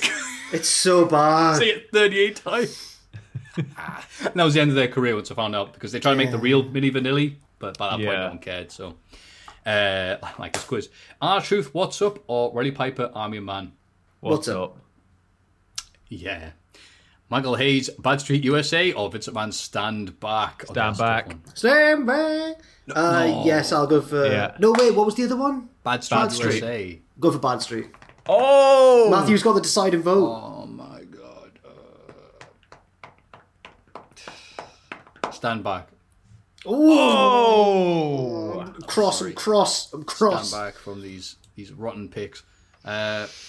Leader, When I Get You Alone, or Chris Jericho, Judas? Judas. Yeah. John Cena, Basic Thugonomics, or R-Truth, What's Up? Oh, it's a rap battle for the ages. What's up for the? What's up? Yeah. What's up? Yeah. People over there. What's up? If it was Cena's other theme, I'd pick that, but... Or Bad Man. Oh, yeah. Don't It F was with that John Keisha's Cena. theme. What? It was a Keisha's theme, wasn't it? No, I mean the John Cena single with Bumpy Knuckles and someone else. Don't I F with remember John how that Cena. one I'm a sounds. bad man. And the video is like they're all dressed as the A-Team. I think he's like Hannibal. Oh, Face. that one. I remember the A-Team video, but I remember Yeah. that song. Oh. Vince McMahon's Stand Back, or Jericho, Judas? Stand Back. Oh, no. It's more iconic. Yeah, Stand Back just for the novelty of it. Yeah. Just, Oh, Vince that's odd, isn't it? dancing. Dude, So it's- the grand finale, the main event of all main events. R-Truth, What's Up, or Vince McMahon's Stand Back? I'll go for Stand Back, unfortunately. Yeah, I think it's hard to. There's a whole dance You mean routine Stand and Back everything. over What's Up? Yeah. Yeah. Since I was a boy, my mama told me, stand back. It sounds like Ace of Spades, but in like a lounge version. Sounds like Ace of No, do, stand back. That's it. That's the build up to the Ace of Spades in the chorus. The only card you need is to stand back. And don't forget the Joker. Maybe what I'm saying is those two songs could be mashed up very easily. Oh, no. Oh, let's get it done. Get DJ Cumberbund to do that. Yeah. So that means the grand Oh my winner. god. He's editing this podcast. Richard Tubman, right? Once tried to. Well, I don't know if he tried. I don't know if I was actually invited, but I was like, "What are you up to tonight, Richard?" He was like, "I'm going to see a DJ across the road." And, you know, you might not know. You're Cobalt, Matthew, the Cool Club. And I was like, "What's the name of the DJ you're going to see, Richard?" And he said, "I'm going to see DJ Bus Replacement Service," and that's the name of the DJ. It's a masked woman. She's she doesn't reveal her identity, but she's called DJ Bus Replacement Service. Wow. That's how hipster Richard is. Yeah, that sounds like a band that he would Richard, listen to. just in my ear, did you actually see, or did you cancel? I feel like you might have cancelled. He didn't go in the end. Oh, you needed someone to go, and I didn't go with him to see DJ Bus Replacement Service. Richard revealing he doesn't go to places by himself either, meaning Matthew is the coolest man here because he eats at restaurants by himself. Is this platter to share? No, thank you. Leave it and go away, please. So the winner of the Jewels Remain is Vince McMahon's Stand Back. He's kissed the trophy as we speak. And, yes. Yeah. What a great thing. All these people losing their jobs this week, but Vince McMahon is a winner on this podcast. We should have He needs a W, and we're happy. help them out. Black Country Smoggy, that worked out surprisingly well. And it took me a while. It took the second round for me to realise it was all songs that were sung by the people. So I'm obviously very clever. I would have gone for Truth, but I like giving youth a chance, so I went for Vince instead. Nice, John. Nice. You don't usually do that type of cynicism. That's nice. Because Truth's all... Yeah, Jack, don't ruin it. So thank you very much for sending us those Reese's Pieces. Good one there, Black Country. And I hope if you have a Reese's Pieces that you think you can do better, if you don't want to do that one, that could work as well. As long as you have the pen and paper there to write all that down. You can by sending them to mailbag@cultaholic.com. It's Cultaholics. Big question. What a long, lovely, not drawn out podcast this has been this week. It's been a good one though. Don't. It's not all doomus and gloomus. It's fine. It's just some people do like the long ones, and some people go, "No, shut up." And some people go, "No, can you make them more bite size, like what Monster Munch used to look like?" Now they're what Monster Munch are now. They're massive. Monster Munch are ridiculous now. Also, is Monster Munch a claw or is it a monster? Because if you turn it upside down, it's a monster. It's a claw, I always thought it was like the claw. The paw of the like monster. The handprint. Yeah, but turn it upside down and it looks like a monster. I'm not having this. No, I thought the same. I am not having this. No, I thought the same, and then I was like, hang on, and then I looked at it and I was like, oh my It's like word. It's like all those people that think Colonel Sanders' tie is a little body. Like no, that's his tie. That's 100% his tie. Yeah. I'm not, no. Thinks it's his little body. Wait. I'm not they think Colonel Sanders' tie is his body. Sanders. Oh god, I've never seen it like. It's like a stick man with a super detailed head. Before. Yeah. Right, I'm gonna send Richard a picture of this Monster Munch diagram and get him to pop it on the screen, if that's all right, Richard. So I just send looks you like this. Saddam in South Park. If it's like that, you just tiny little stick body and just a giant head. Where is it? Wasn't ready for that. Sorry, the huge laugh. Right, I've sent Richard the old the picture of the Monster Munch monster diagram there. Yeah. Oh yeah, that's pivotal for the. Oh, it is. I just want to prove that. Wow, sorry, that sounded really miserable. I'm sorry. We are, of course, at the end of the podcast where we talk one last time about one little thing, and that thing is the big question of the week, which is what's next for the current crop of WWE releases. I should probably think of a much more positive way of saying that, because there have been people on Twitter this week who've been going, no, as soon as people get released, can you stop mindlessly speculating? And we're just doing this because people are wondering what's next. It's not as if you got the WWE and it's like Judge Dredd, it's just a wasteland outside of Mega City 1. There's lots of chances, lots of different companies, places and companies more open now. COVID restrictions coming down in certain places. I'm now imagining... So there is, yeah, now we wonder what is next for these people. I'm now imagining the Elite dressed as the Wasteland gang from Judge Dredd. What are they called? The Angel Gang. One's Mean Machine with the clock in it. Yeah. I'm now imagining them as that. Which they're it's Kenny Omega, but all of his settings are just over the top. Yeah. They're going to do that now. That's exactly the sort of thing they would do. They won't. It's not cool enough. It's too niche. Judge Dredd is... Oh, it's too niche. They'd too have to niche go, a reference. Yeah. They'd have to go for Street Fighter or something. Yeah, but really Kenny dressed as... Is this just showing off my lack of knowledge? But I thought Kenny was an obscure Street Fighter character. Ryu and Ken was Matt and Nick, but then Kenny was like a newer one. Oh, he played Street Fighter 5 though. Who was he? Was he not Akuma? Yes. Oh, you mean when they dressed up? I thought when they played it. No, at Fighter Fest. Yeah. No, it was Akuma. No. Is Akuma famous? Oh, yeah, he is. Yeah. Damn it. I'm thinking like Street Fighter 2. Like he was there in Street Fighter 2 Turbo, but he was Cody, their first secret character. So he wasn't in the. He wasn't in the. He was not in the movie. No. He wasn't in the movie, which is why if he'd come out dressed as Kylie Minogue, then I would have been on. I would have been like, yes, there we go. Anyway, the releases. Imagine if those serious wrestling fans click on this and they go, "What? Yeah. What? All I want to hear is about when Aleister Black's going to join AEW and all this stuff to put up the preamble." Stand Back being better than What's Up. Stand Back. So, yeah, where are they going to go? Braun, you were saying earlier, Braun's saying that I heard that, I don't know where it was, so I'm going to Google it, but I heard that Braun might be done with, I think he said he didn't really want to wrestle anywhere apart from Yeah, Braun released a statement, and it was, or he spoke to somebody, but it was essentially that, he only ever really saw himself wrestling in WWE. So he said after he leaves WWE, that's it, the boots are hung up. Oh. So it wouldn't surprise me if we see Braun pop up again, if that is true, and he doesn't do anything else in the wider world of wrestling for a little bit. Wouldn't surprise me if he just went off and was happy for a bit and came back in a couple of years at a Rumble. That'd be a huge return. Like to have Braun come back at like a Rumble, or he could do films, surely. Oh yeah, just the look of at him. The size of him. Yeah, for sure. If Nathan Jones can get into acting off the back of that run, Braun can. And he did appear in the Will Ferrell Sherlock Holmes film that people watched and got, this is so bad, Netflix will have to take this. And Netflix saw it and goes, no, even we have standards. Remember that? And Braun Strowman appeared as Braun Strowman, and in the exact same wrestling gear. He is walking off the set of WWE Raw. It's went, all right, I'm ready. I think Sam's met John C. Reilly. I can picture a picture of you and John C. Reilly. We met John C. Reilly in Cannes, in 2015 He was just walking you down went to the Cannes street. Festival? It was I didn't know lovely. that. Yeah. He was just a really nice Matthew, guy. He was in we used to A work for a Tale of film Tales. site. Good film. That's pretty cool. Was he a nice guy? Or John C. Reilly? Was it just a brief, like, can I have It a was picture? just kind of like a brief, hello, Okay, hey, yeah, I fair saw you enough. in this film, absolutely loved that film. Yeah, can we get a picture? Yeah, sorry, we're absolutely ruining your night.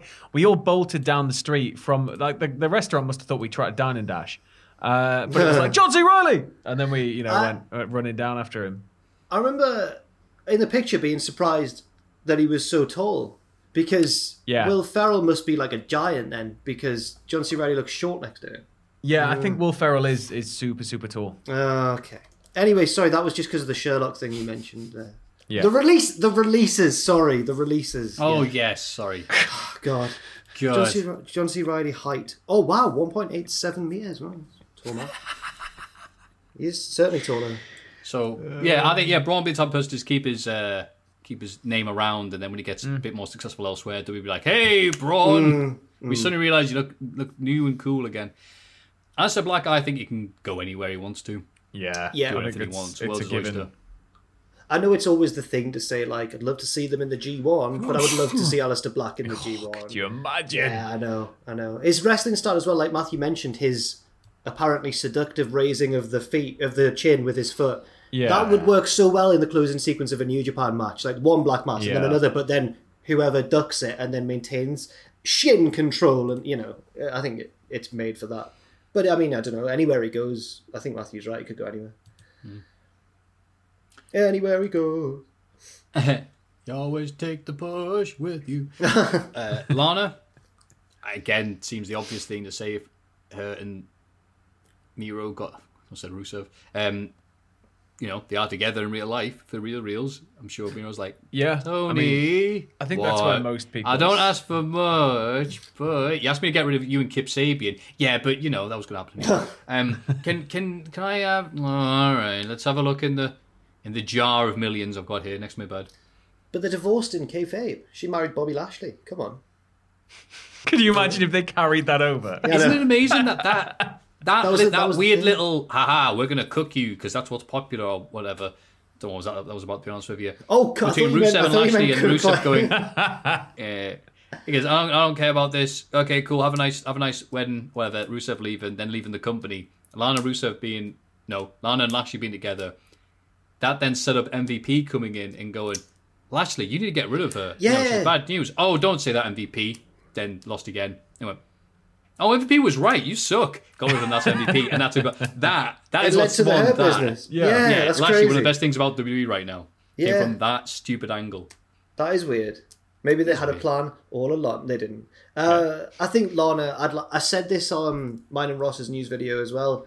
That I enjoy Miro as a promo. I think he's funny and he's good, but sometimes he loses his way slightly. Just when he's ranting and raving, which sometimes works, but I think when Lana was doing his promos for him and he could still chime in, that was really effective. So I wouldn't be against. I know it's very unoriginal to say, I want them to go to AEW, but I do think I want Lana to go to AEW and manage Rusev or Miro. Yeah, I think it would be pretty awesome to see them back together as a team again. Yeah. Murphy, another dude, I think, because Any the style of company. wrestling nowadays, like Aleister Black, can go anywhere. Oh, you mean the 2023 Best of the Super Juniors, Buddy Murphy? Okay, yeah, fair enough. Buddy Murphy. When we get Yeah, that, Buddy Can you Murphy. imagine? I know. Oh, Kenny Alpha. Kenny Alpha. Ruby Riott, I like to say the same. again, yeah, any company, I feel. She was a bit of like a bit of a bastion of the, because I remember hearing her name mentioned so much before she went to WWE, like Heidi Lovelace. Yeah. So I can see her doing that again, or this is just pure speculation, but does she seem like the sort of person that Impact would want in their women's division? I think. Oh yeah, yeah, the Impact but Women's I Division is think great at the minute. It's strong, yeah, I know, yeah. Yeah. So would she be a good complement to that? I think probably. Yeah, I think she could complement any women's division. Yeah. Really, at the minute, like. True. But you know, I don't know if something like Ring of Honor quite has the prestige it once would. So maybe I'd say like in my head anyway, I can see like Impact or AEW or you know, just general wider independent, you know, sailing, just going through the whole motion again.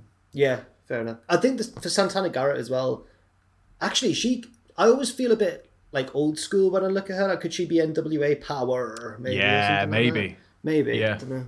Oh wait, the headband power thing. All you got to That's do is what add an extra couple of hours. Ah, yes, absolutely. And then Tom Campbell, who was the NWA fan of The Office, would then probably get her on a podcast or something. So that would be good as well. Ah, I'm sure that the whole crop of them are talented enough that like Oh god, yeah, yeah. they can do whatever they want. Hopefully, anyway. Matthew, what do you think?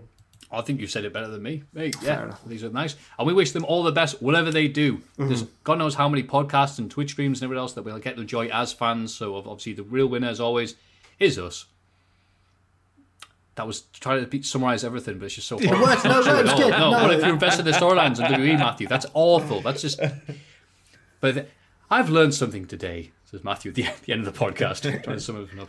Poochie, do you have something to say? Yes, I do. I must go now. Don't they not even animate his mouth? Does his mouth just get stuck in it? I must go now. Good times. But you know what? We've been here long enough. We're taking a bit off of your time. Sam, what have you got on tap for us this week for the Lucky Cultaholic fans who can't wait until next week? I'll be on news tomorrow, and I will. Sorry, my brain just went completely default there. There'll be news tomorrow. There will be, you know, regular weekend content. There'll be all sorts of stuff coming. You know, lists, the regular output. So just keep your eyes on the Cultaholic channel. What about Twitch? Me? Plug your Twitch. What am I? Plug your Twitch. Oh, well, Thursdays. Yeah, they're 6 p.m. Thursdays. We do Twitch stuff. Sometimes we drive a truck. Sometimes I get so angry at games that I just rage quit. But, you know, it's fun. It's fun. Good stuff. Jack? Yeah, I was waiting for Matthew to pass it over. Sorry. Yeah, so I do Twitch with Owen on Wednesdays at 6 p.m. We are currently doing all right with Cultaholic FC in the league above. We're continuing the momentum, and that's every Wednesday at 6. When it comes to my Greatest Of series on Fridays, I should point out that yesterday, myself, Sam, Ross, and Adam had a meeting where we talked about various stuff on the channel, like we often do. And I was like, can I make this like a less not a weekly series? So it might not be every week, because it was just like felt like I was forcing it a bit. Like sometimes if there was a week where nothing obvious had happened, I'd be like, here's why so and so is one of the greatest, but it wasn't really thematic. It didn't. I was kind of forcing it a bit. So instead, I'll be doing that some weeks when it's appropriate. Other weeks I'll be focusing on scripting other like videos and lists and stuff, either for myself or for voiceovers of other presenters. So kind of my bread and butter a little bit. So we'll see. Matthew, what have you got? I will do the streams on Saturday at 6 p.m. Oh, yes, I will. And I'll go put up twitch.tv. It's like, I'm tired now. Twitch.tv/Cultaholic. I gave up on Final Fantasy 9 because it just wasn't doing good numbers-wise. I don't think it's a very good fit for Twitch. It's a great game, obviously, but someone said last week at Sonic 1, they did way better numbers. So I think this week I'll do, I don't know, Sonic 2. You're original. Fair enough. Sounds good.